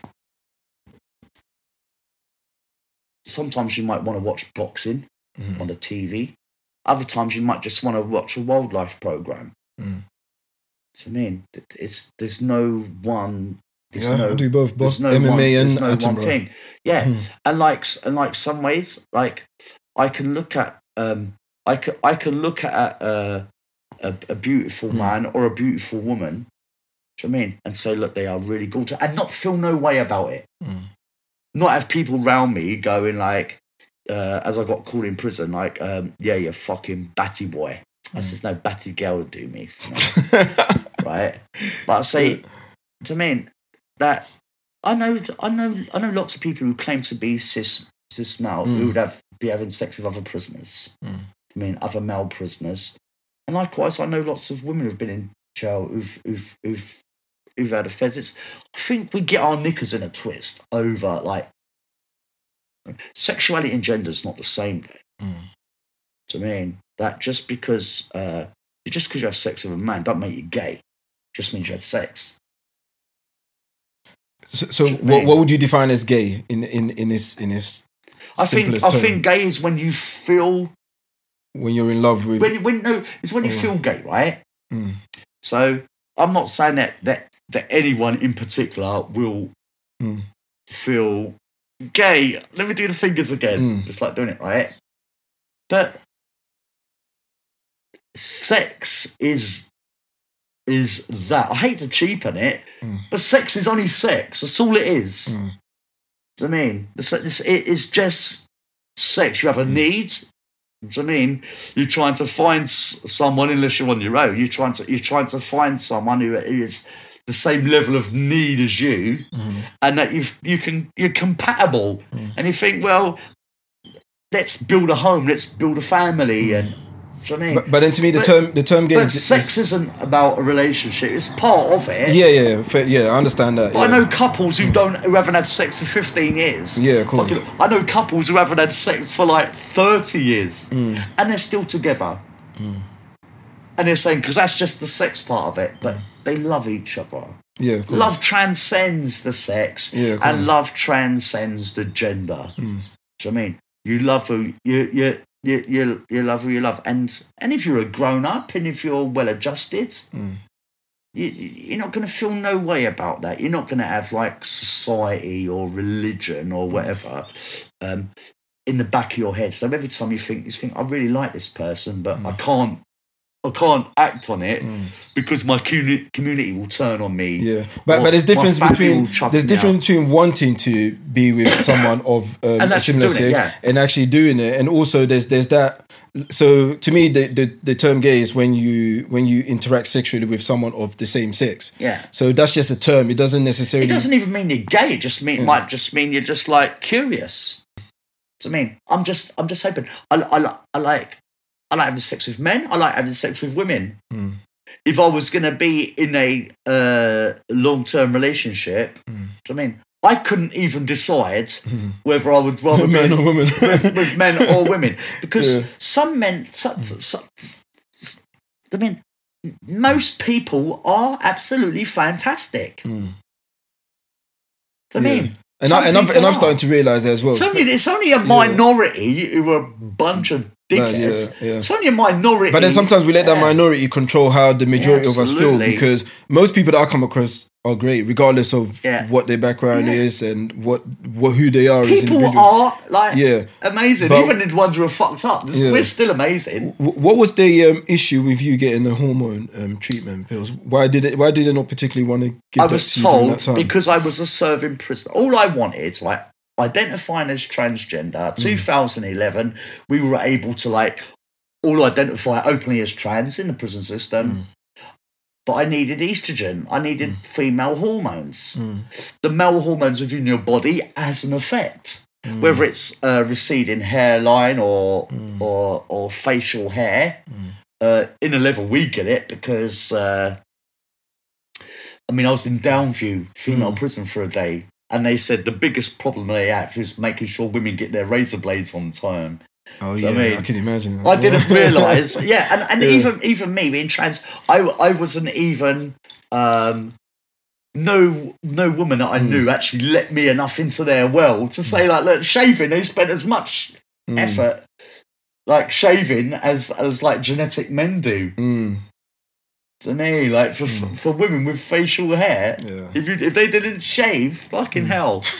I can imagine. Do you know what I mean? But the thing is, it doesn't make them any less female. Of course. And the fact that I was growing facial hair, it didn't make me any more male. Do you know what I mean? And like I say, I'm either a female trapped in a male body, or I'm mentally ill. But the thing is, I don't care either way. But you took that into your own hands when they weren't giving you the estrogen. Well, they said they wouldn't give me estrogen. Yeah, you tried to get it out of me. It's okay. I don't feel no way about that.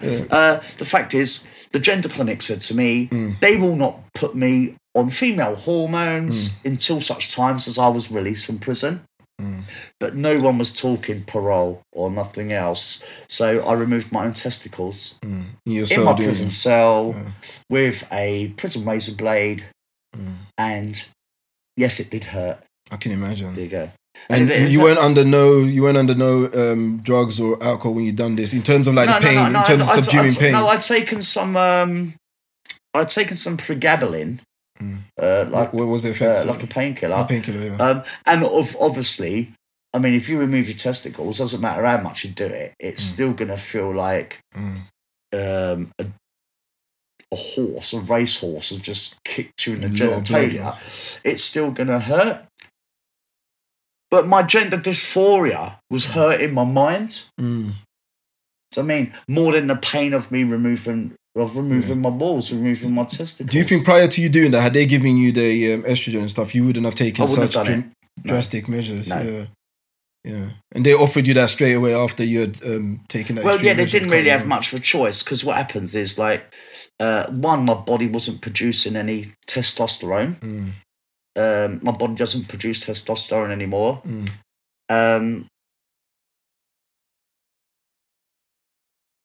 But the thing is, if your body doesn't produce any hormones, whether it's like the estrogen or whatever the mix is, your bones rot. Your bones just rot. The density of them fall. Your bones just literally fall to pieces. They become all brittle. So your body just falls to bits. Your body needs hormones to function. So they give me them. But pretty much within 3 months of removing my testicles, I was on female hormones. Oh wow, that's.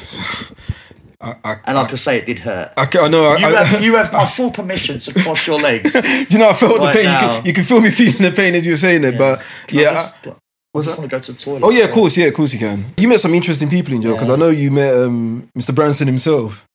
Charlie Bronson. Yeah. I had his suitie, you know. Oh, serious? I had the suitie, the yellow and green suit. It was his. His actual suit? Yeah. I'm gonna take a picture of that afterwards. Have you I got a suitie. The police stole it from me. Oh, no way. The police took it off me in Euston Square. And he gave it to you? No. No, I had it in the jail. Oh, no way. Yeah. Oh, that's amazing. Why did they take it from you? Did they know that was his suit? I smuggled it out of the prison. Oh, okay. Right, when I got released, I put it in my bag. Well, I didn't smuggle it because they made me wear it years ago, right? Yeah. But the thing is, the only two people at that time who were wearing it was me and Bronson, because we were the only one on the E-Man suit. Yeah. We call it E-Man suit. So, like, the next week when they'd go to washing, there was only one suit, one size. So next 1 week he'd be wearing it, next week I'd be wearing it, but you'd always have one, and they'd have one in the office. How was he like as a person? Damaged. Yeah. I mean, damaged by the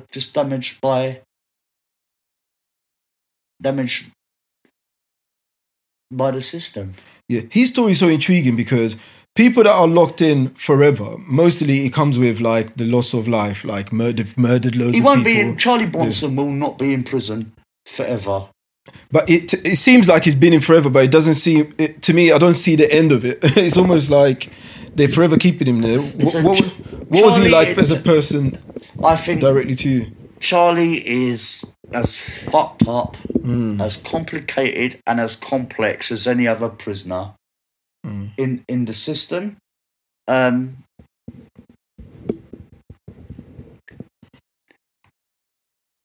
I think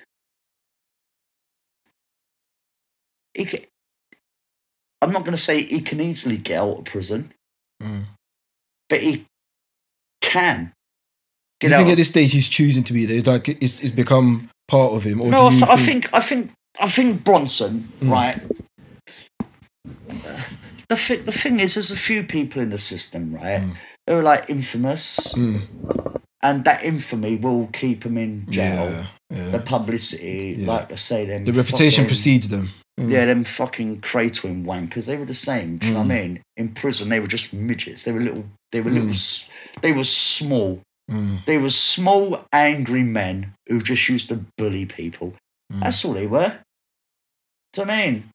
Do you know what I mean? None of them on their own. Yeah. The fact is they can get people, the Crays and Bronson and that, they could get people to do stuff for them. They have influence. But, you know, on their own, Ronnie or Reggie Cray couldn't do that to me, Mal. Just fucking destroy them. They were just little. But Bronson is different. He's Bronson's he's a chunk. Do you know what I mean? He's a chunky guy. But you know, I was in Winson Green prison, Birmingham prison with him. Frankland maximum security prison. I was next door to him, in the cell next door to him. Then the said unit. I feel I was with him up in Fort Sutter. Is he the most respected prisoner you've ever been in prison with? Oh, he's not? No. Okay. Who would you say is the most respected? It's not about... I don't think respect's the right word. I think people look at Bronson and think, well,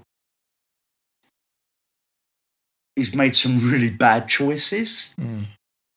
It's made really bad choices, and some of the publicity. Yeah. That all the movies and documentaries made about him is created a. Yeah, it's gonna. I suspect has Charlie, because it's not stupid. You know what I mean? He's written books and everything. I mean, is he seeing the money from all of the publication and everything about him? Pardon? Is he seeing any of the funds from it, from all of the movies and books and everything written about money? Any of the money? Well, technically, you're not allowed to make money from your crimes. Oh, okay. But I don't think the books are necessarily about the crimes, or if other people have written the book. Well, one, there's no money in it for Charlie. I mean, if other people are making money off his back, which I suspect there is, because people are just after getting that green. And if what can sell? What's clickbait? Bronson's name is clickbait. Do you know what I mean? And a lot of other people, but I don't think people look at Bronson and admire him. People from outside the system might, because there's definitely no way. He's definitely not Britain's most dangerous prisoner. Yeah, he's definitely not. He's definitely not the most respected prisoner in but he's jail. kind of put as the poster boy for like the most dangerous prisoner. Do you know what I mean? Because of people the way who don't know what dangerous is. People who don't know what dangerous is. And I'm not taking it away from anybody. Yeah, of course. If anything, this should set Bronson in good stead. For me to say that, you know what? I don't see Bronson as being dangerous. I don't. The people who know him, that I know who know him. So, I mean, but Bronson is kind of like Marmite. I mean, you either love him or what you know about, or what people think they know about him. You either love him or you hate him. Yeah. Do you mean? There are things about Bronson that some of the people I know really hate. The fact of they say that most of the artwork that he produces, some of it has a homophobic slant on it. Whether Charlie Bronson is a homophobe is not a question that is not a question that I can give an answer to. I don't know what's in Charlie's head. But he was great with you, though, wasn't he? Yeah, like you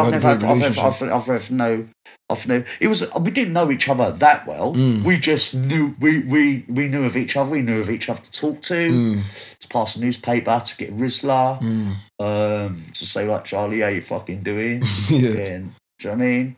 Because most of the time he'd be doing his workouts in his cell. But like I say, did you say respected? Yeah, or like in terms of by like other prisoners, how were they kind of towards him? The reason why I'm asking, because I'm intrigued, because obviously I only know from what the publications print about him, so I want to know. But they'll say that about the Cray twins. Yeah, they'll say that, and this is something that I'd like to talk about. I mean, if you don't mind. I mean, definitely. This is your platform. Yeah, I don't mind at all. But the fact that you get prisoners and they put certain other prisoners on this kind of pedestal. And they have no knowledge of the people's background. They have no knowledge of their criminal behaviour.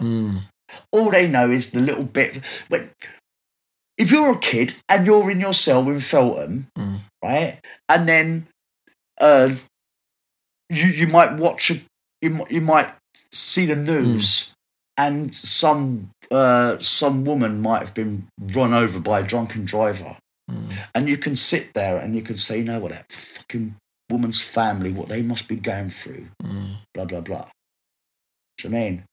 And you hear one prisoner say that, but then you'll see another case where someone has done an armed robbery and shot someone, and that same prisoner who will be going, oh, that poor woman, they'll be going, yeah, they fucking get away. You say, look, bro, murder. You know what I mean?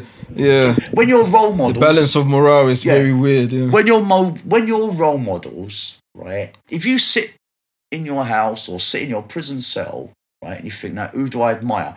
If you sit in your room or your cell and you say, oh, the people that I admire are drug dealers, armed robbers, murderers. If they're your role models, mate, you ain't going nowhere. You're not. So I mean, if someone said to you, "Oh, if you could be anyone else apart from you, who would you like to be?"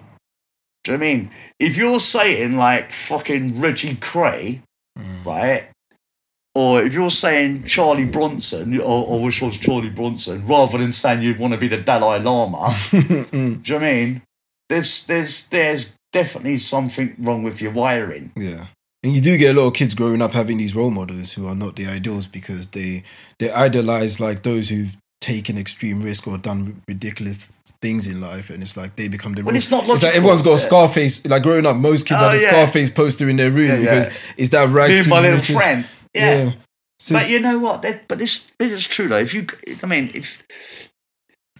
you go up and you're was it people just say, is it the Tupac thing? Is it Get Rich or Die Trying? Oh, that's 50 Cent. Yeah. Is that 50 pence? 50 cents. 50 pence. 50 pence from Camberwell. 50 pence from Camberwell. Oh no! I remember this kid from when I was in prison. Right, I hope he doesn't mind. It used to be two? Was it 1 a penny and half a penny? Oh, is that what they were called? Yeah. From they were really famous in the system. Oh, was it? System. Okay. Yeah, they're proper little villains, right? Yeah. 1 a penny and half a penny. If you're there, I remember you. Yeah. From youth custody. Well, what was it about them? No, they were just people that there's like. Always in the system. Always, no, I don't think so. There's just like always like game and that. I mean. But you'd meet these faces, these characters. I still remember from jail. They had this young black kid, right? And he couldn't have come up to here. But like, I'd give him a nickname, Juggernaut. Because Juggernaut means something big, innit? Yeah. It was just like a sense of irony because he was like so infamous? small. Yeah, but what he was infamous for was he chucked acid in Anne Diamond's face. Oh, wow. The newsreader. Yeah. Anne Diamond. Yeah. I think he chucked acid in her face and stole her handbag. Damn. I mean, but first memory was at Ashford Youth Custody Centre. Yeah, me. But you've really taken sort of like, it seems like you've really taken charge of your life now, and you're doing stuff that you're passionate about in terms of like your art, which is all over your place. Well, my life's a mixture. Yeah. What's it been like? How many years? How many months now you been out? I've been out about 15 months. About 15 months, so a year and a bit. Like, what's that journey been like for you now? Since I've been out, I've fallen in love a lot. Yeah. Fallen out of love a lot. I've fallen in love with people who didn't love me back. Yeah. And that was like really difficult. Mm. How's the transition into like the system though? Coming out of prison? I'll tell you what I found really hard was paperwork. Mm. Like universal credit stuff.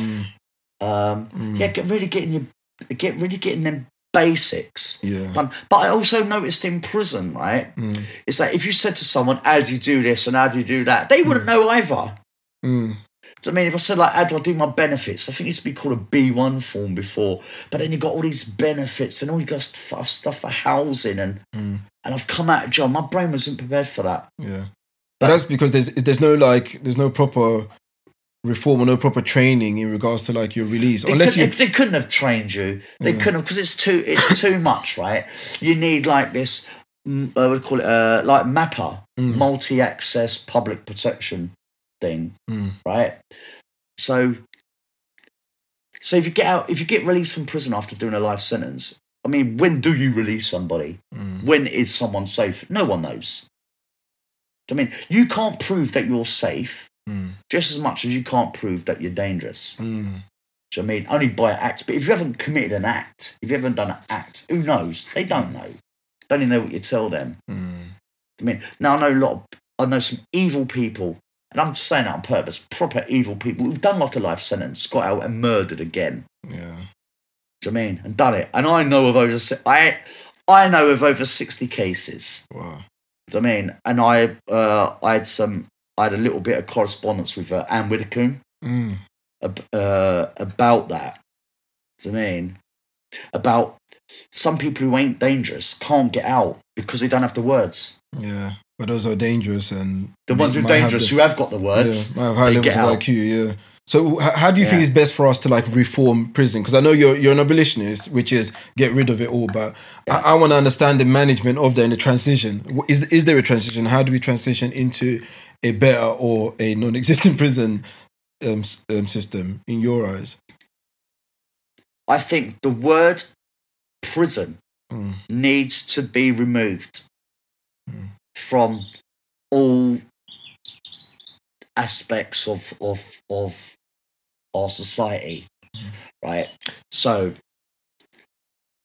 it seems like we have that the United Kingdom have a population of almost 70 million. We'll say that, yeah. With majority 99.99% only kept in line by the law, by fear.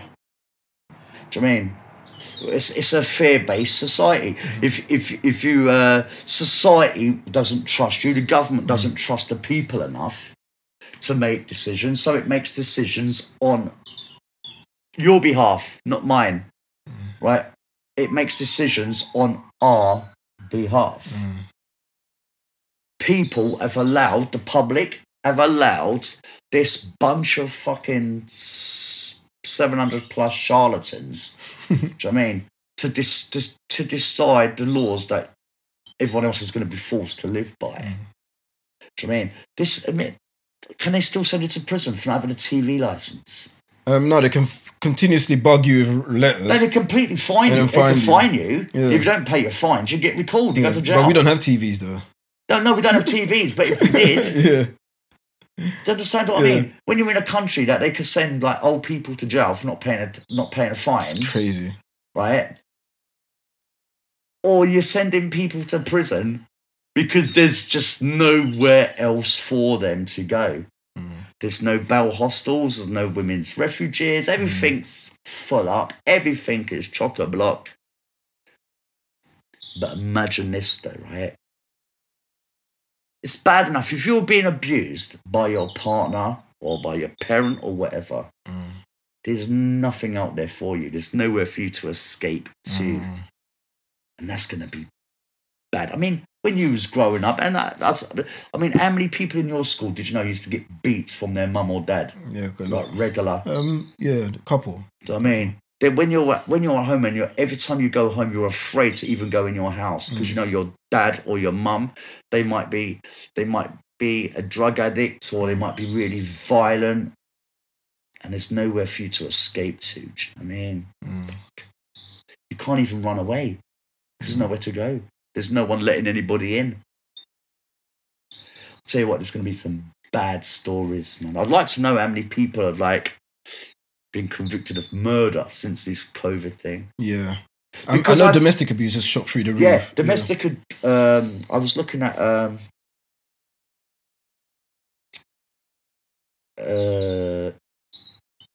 let's say my partner, one of my partners.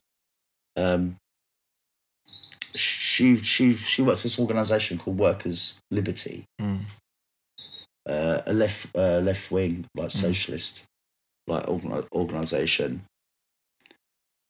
and we were looking at statistics for this piece she wanted to write for them, and they were saying domestic abuse has gone up and that, but theft and burglary have gone down. But by at least a quarter. But during the first 2 months of it was at March and April of last year, burglaries and theft went down by 25%. Because everyone's at home. Yeah, because everyone's at home, isn't it? Yeah.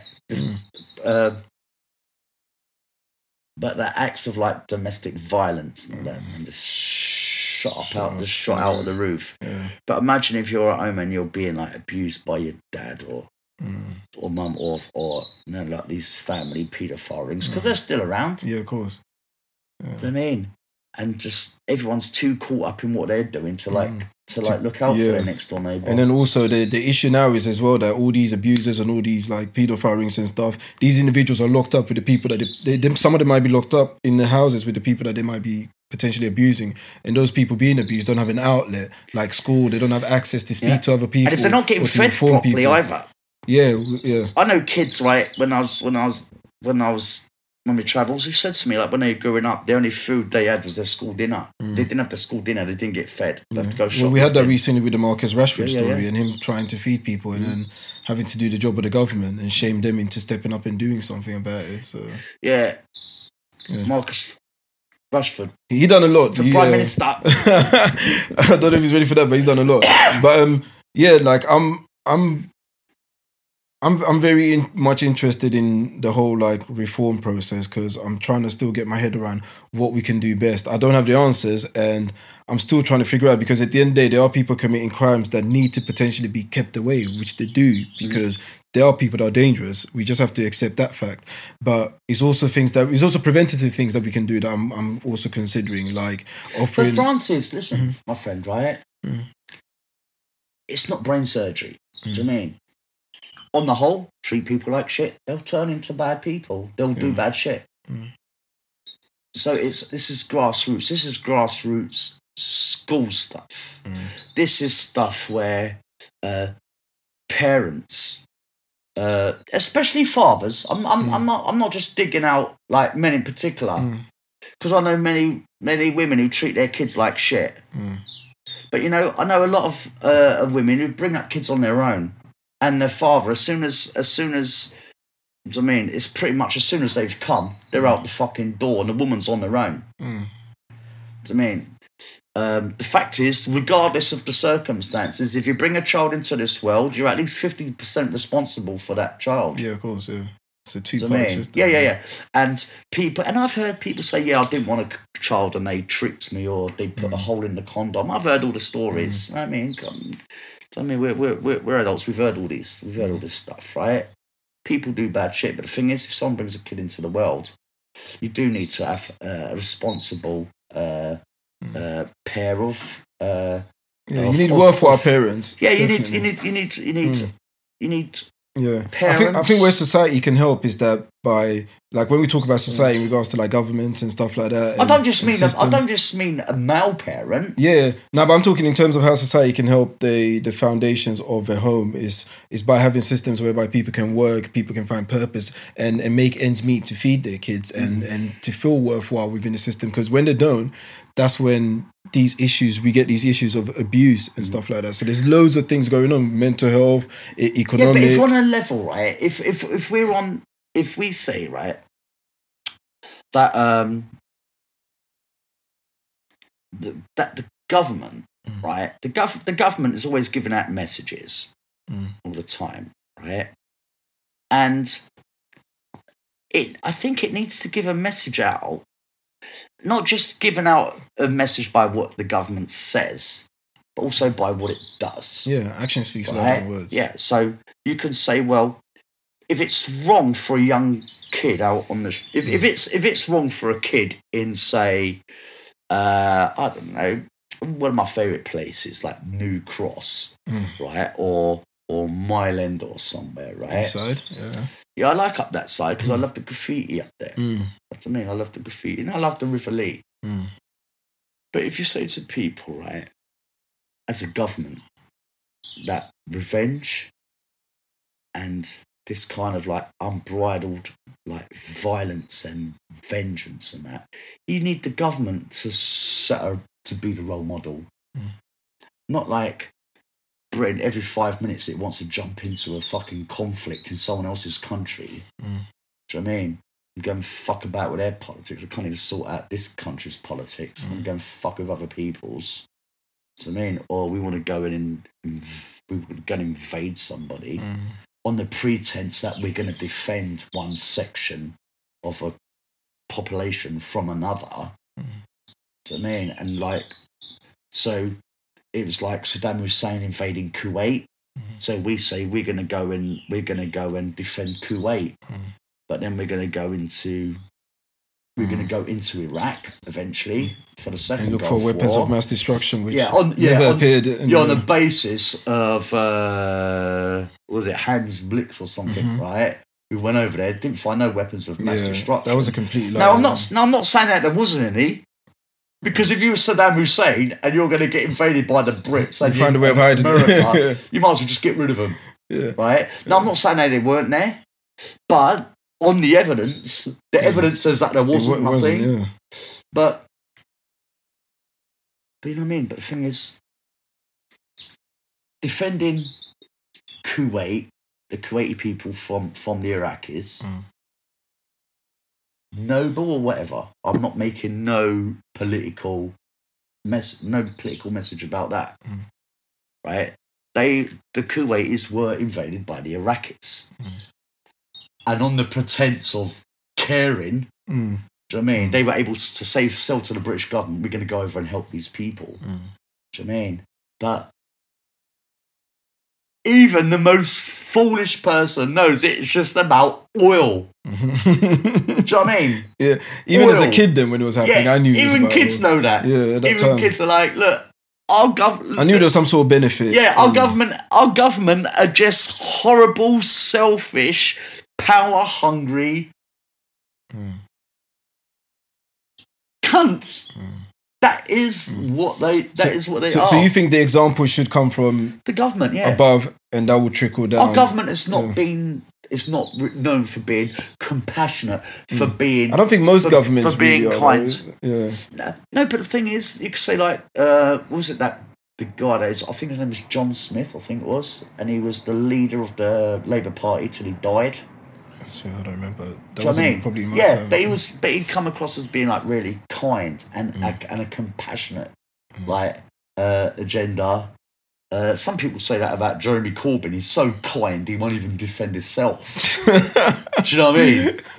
Do you know what I mean? That's it. So people can throw when Jeremy Corbyn it looked like he was going to take power. The Tories got the big guns out. Yeah. But the thing is, kindness and compassion is great attributes to have. But in the scope of like international representation is also very difficult because you're fighting against other people who might be extremely vicious and hard-handed. But it's who you're aligning yourself with. So I mean, at the time, was it? You had.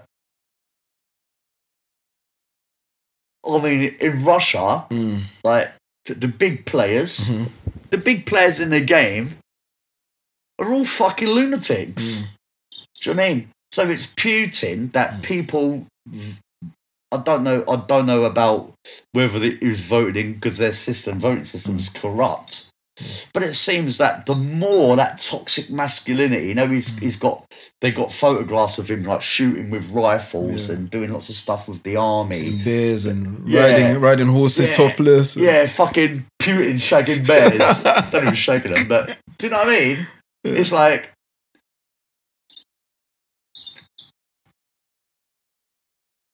I don't know. This certain demographic are electing people who are fucking mental. But the thing is, we, as people, we're brought up to respect the strong.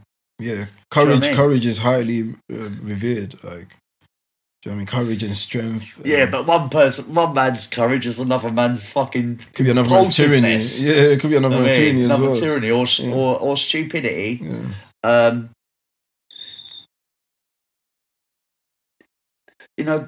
Like I said before, prison was bad. Yeah.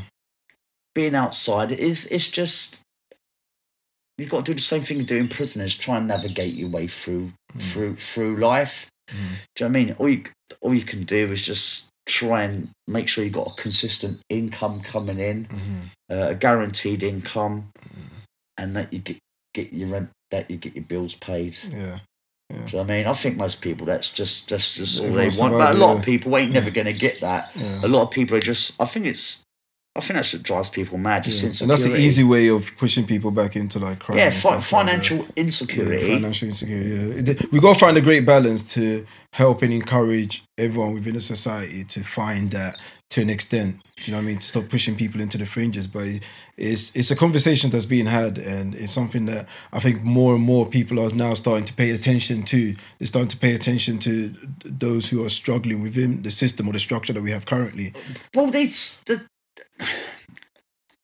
what I think causes a lot of problems, right, is just a lack of resources. Right, a lack of resources. Well, the resources are there, but it's being hoarded. So it's like the people who are hoarding are the people who've always hoarded. Do you know what I mean? You've got I'm not going to talk about the billionaires. Do you know what I mean? We could talk about them all day long, but we know they're billionaires. They're still going to make more billions. That's nothing's going to change there. But the thing is, I think the public, I think they need to be willing to share a little bit more. I think they can. I think they have the ability. To, but not sell our shit off. Can I tell you a secret?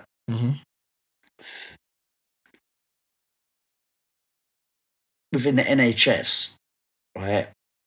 I think one of the biggest issues at the moment that no one's talking about is the privatisation of laboratories. So, for example, if you had a growth on you, right, and you went to a hospital and had it removed, that growth has to go somewhere to be tested. Do you know what I mean? If you have, I'm not talking like forensic, like the police sending your stuff off for looking for DNA, but I'm talking just the laboratories that hospitals need, that they're being privatised. You know that? No one wants it. Yeah, it's like they're all the work's going from NHS into like private laboratories because they're cheaper. But the thing is they're making lots of mistakes, making lots of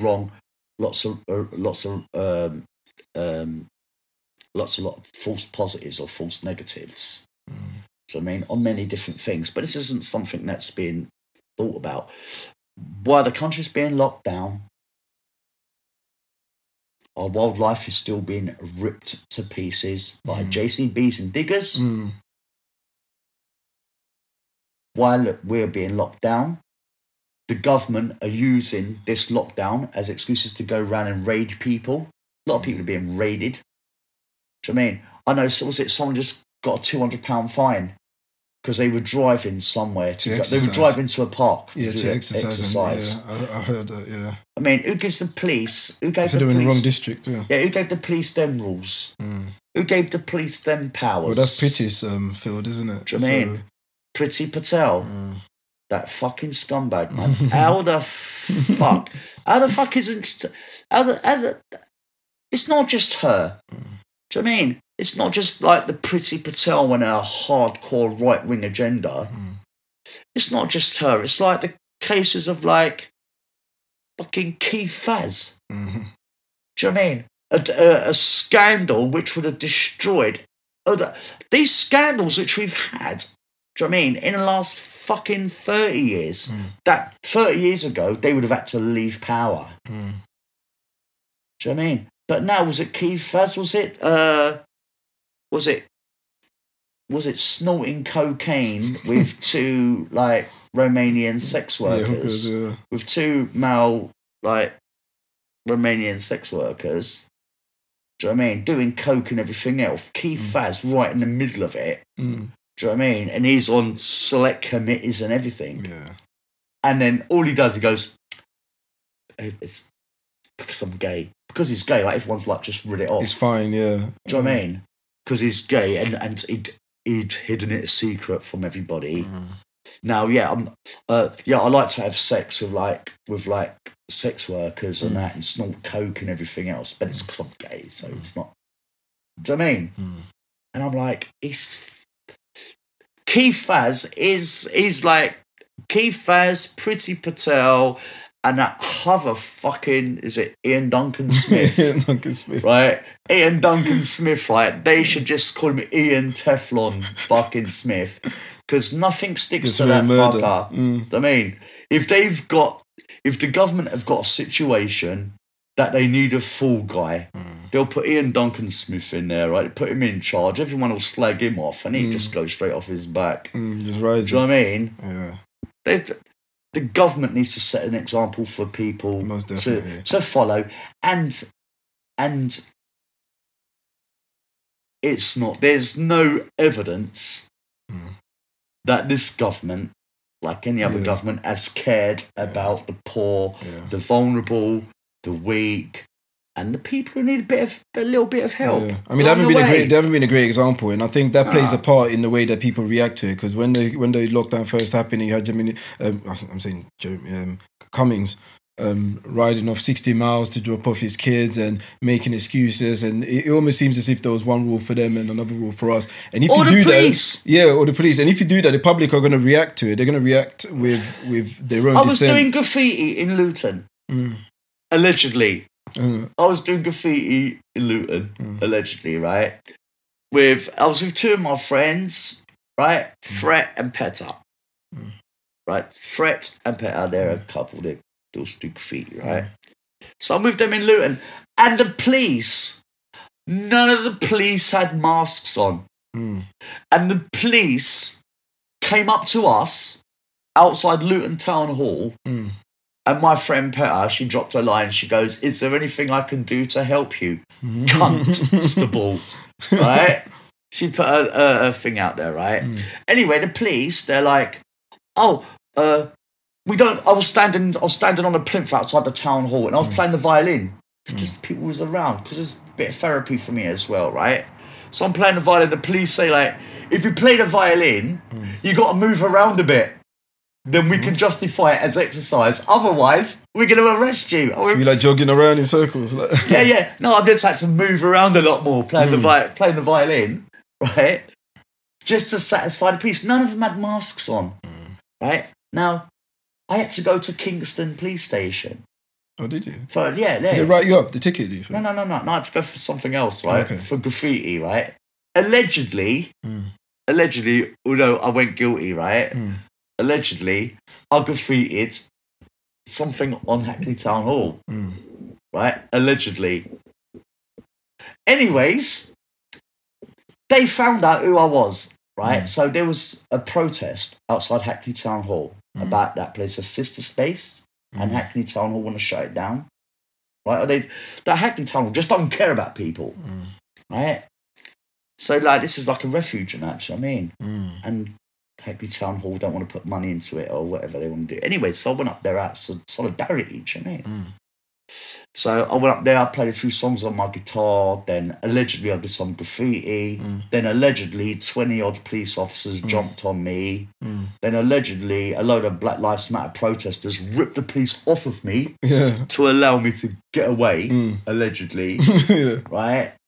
And allegedly some of these Black Lives Matter protesters managed to get me away so the police could duff me up because they fucking hurt me. I thought they were going to kill me. Wow.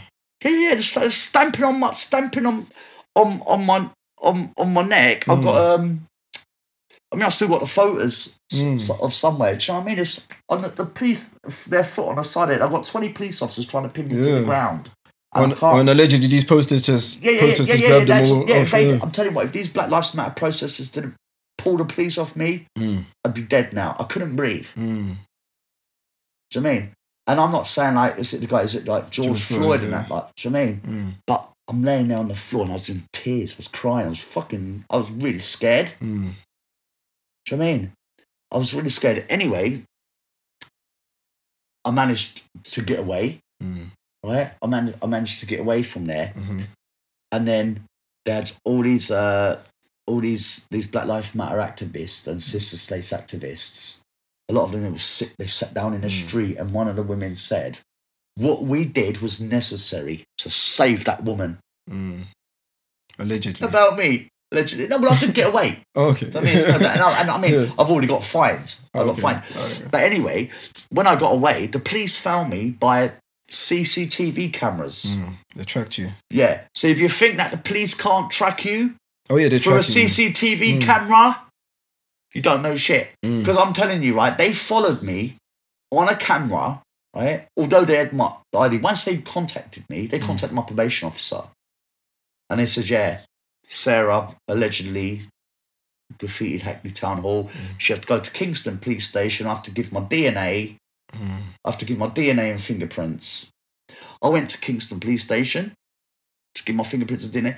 None of them had masks on. None of them had masks on. So say an example is key. Yeah. So the police in Luton, they didn't have masks on. The police in Kingston Police Station, when I went in there, didn't have masks on. And then I had to go to Thames Magistrates. I had to go to for doing a graffiti. And they give me, I think they were supposed to give me like a £500 fine, but they put it down to £250. And not to like a conditional discharge for a year. It's just graffiti. And I know it scares some people, but mine was political. Right? But I mean, all the police I was in contact, none of them had masks on. What kind of example are they saying? They say if you go on the train and you ain't got a mask on, you can be nicked. I see police all over the place with no masks on. I've seen them all over since it happened. Or they got this one, which they've been talking about today. I think they was talking about it on the news, where they're saying that instead of people with the mask like on here, right? People have got the mask, they've got it here. Yeah. Do you know what I mean? Because especially if you wear glasses, it steams your glasses up. You know what I mean? And so that just like people outing each other. The only people that I'm outing is the police. You can't go round and say, we're in to enforce a government policy. You're not following it yourself. That not only are they not following it, the fucking government's not following either. Do you know what I mean? And like I say, I'm not saying that I'm not saying no one's following it.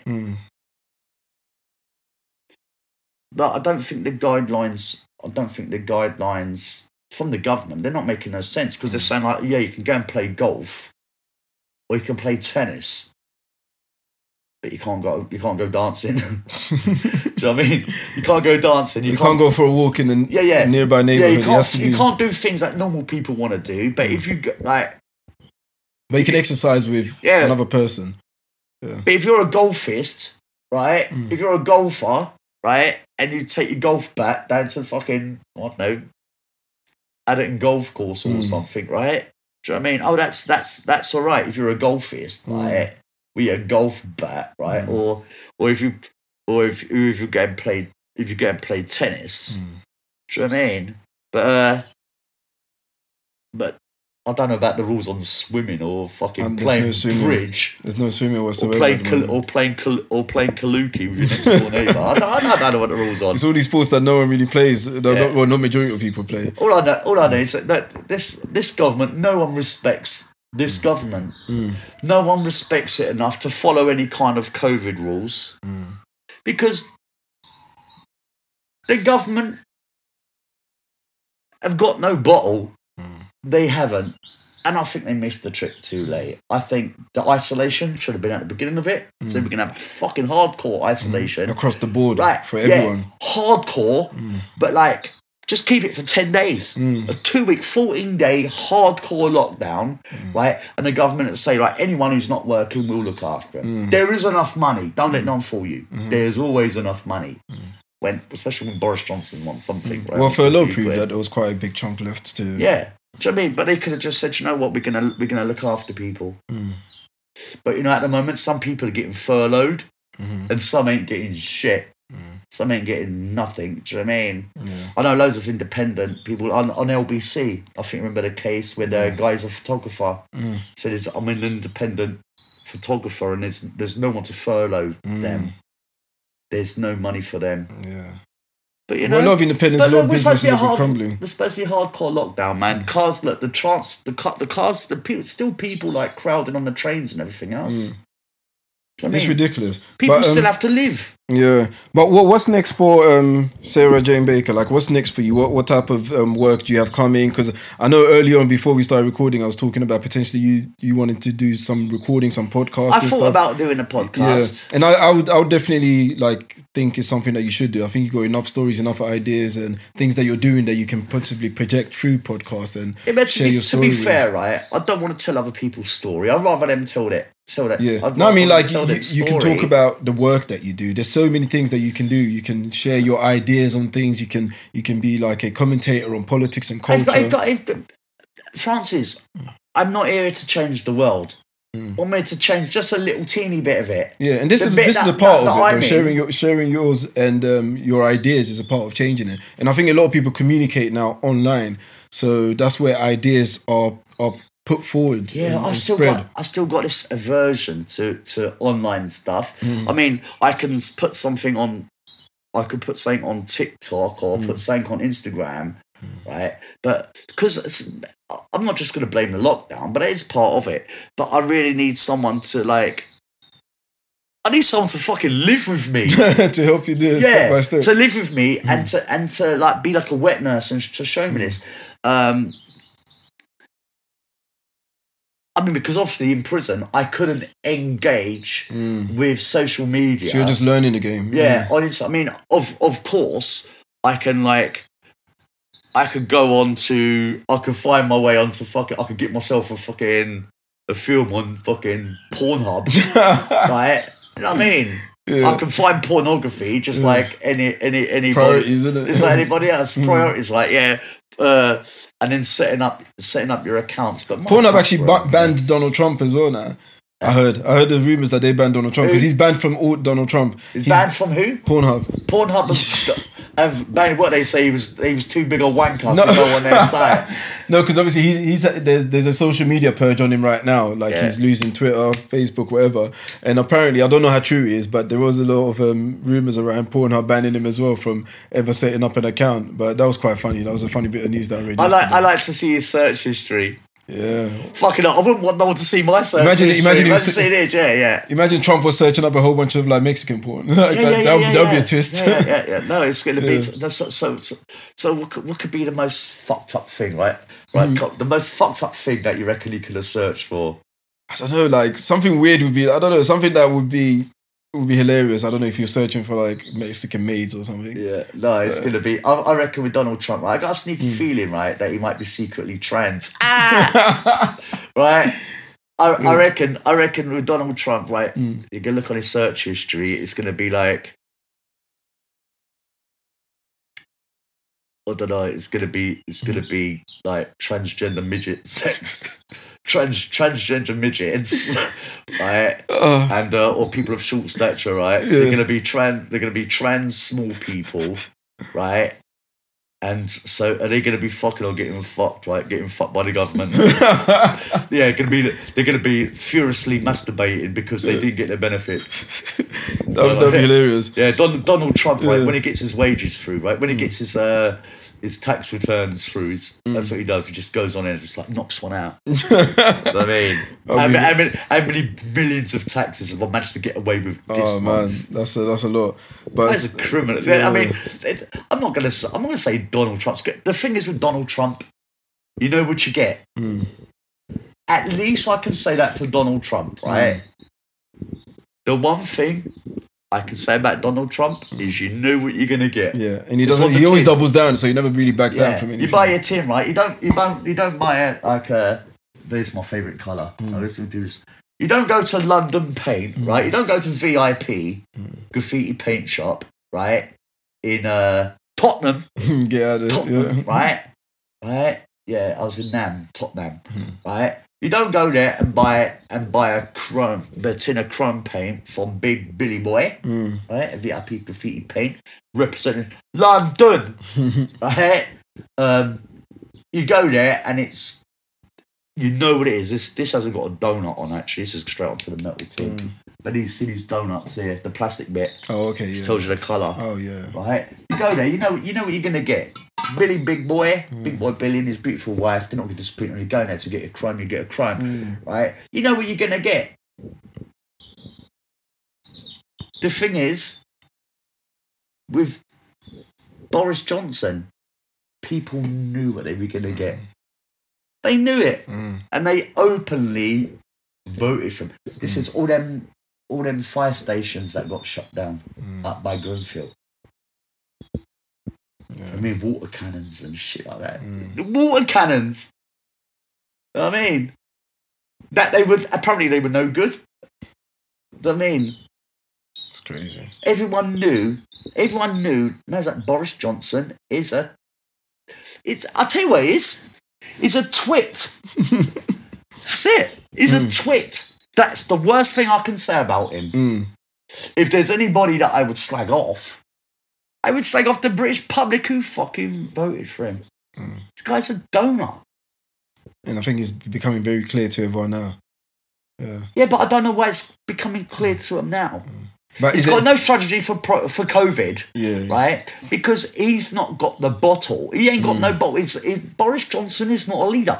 Boris Johnson has never been a leader. The only thing that would determine it'll be that twat Cummins. Or I'll tell you what, I reckon Jacob Rees-Mogg is more of a leader than fucking. He seems more of a decisive person and he sticks by what he believes in. Yeah, but he's Jacob Rees-Mogg.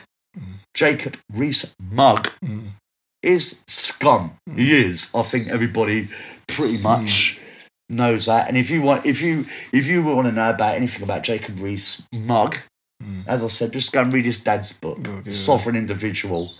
You'll find out what a callous bunch of psychopaths the Tories are. They just want power for power's sake. They don't care about you. They don't care about me. And Francis, I hate to say it, mate, they don't give a fuck about you either. People still elected them. People elected them because they're funny, because they're entertaining, because they're weirdly amusing. Not because there's not 1 ounce of fucking intelligence in the fucking Tory party. There isn't, man. They don't want change. Do you know what I mean? I mean, any last words of hope before we cut off today? I mean, we took. There's been a lot of doom and gloom happening in the world anyway. So that's what we're kind of discussing. But what's your last words of hope? Like what? Well, it's gonna have to be biblical. Go on. From Ecclesiastes 9-11. Yeah. Whilst there's life, there's hope. Amen to that. I mean, whilst there's life, there's hope. I mean, even a live dog is better off than a dead lion. Dead lion, yeah. Do you know what I mean? Because you might be a dog, but your circumstances can change. Do you know what I mean? If you're dead, doesn't matter if you're a lion or a king. If you're dead, you ain't nothing. Do you know what I mean? But all the time, whilst there's life, there's hope. That's right. For it's better to be a live dog than a dead lion. That's a beautiful way of ending this. It's been an absolute pleasure. Thank you for having me once again. We could do elbows. We did elbows.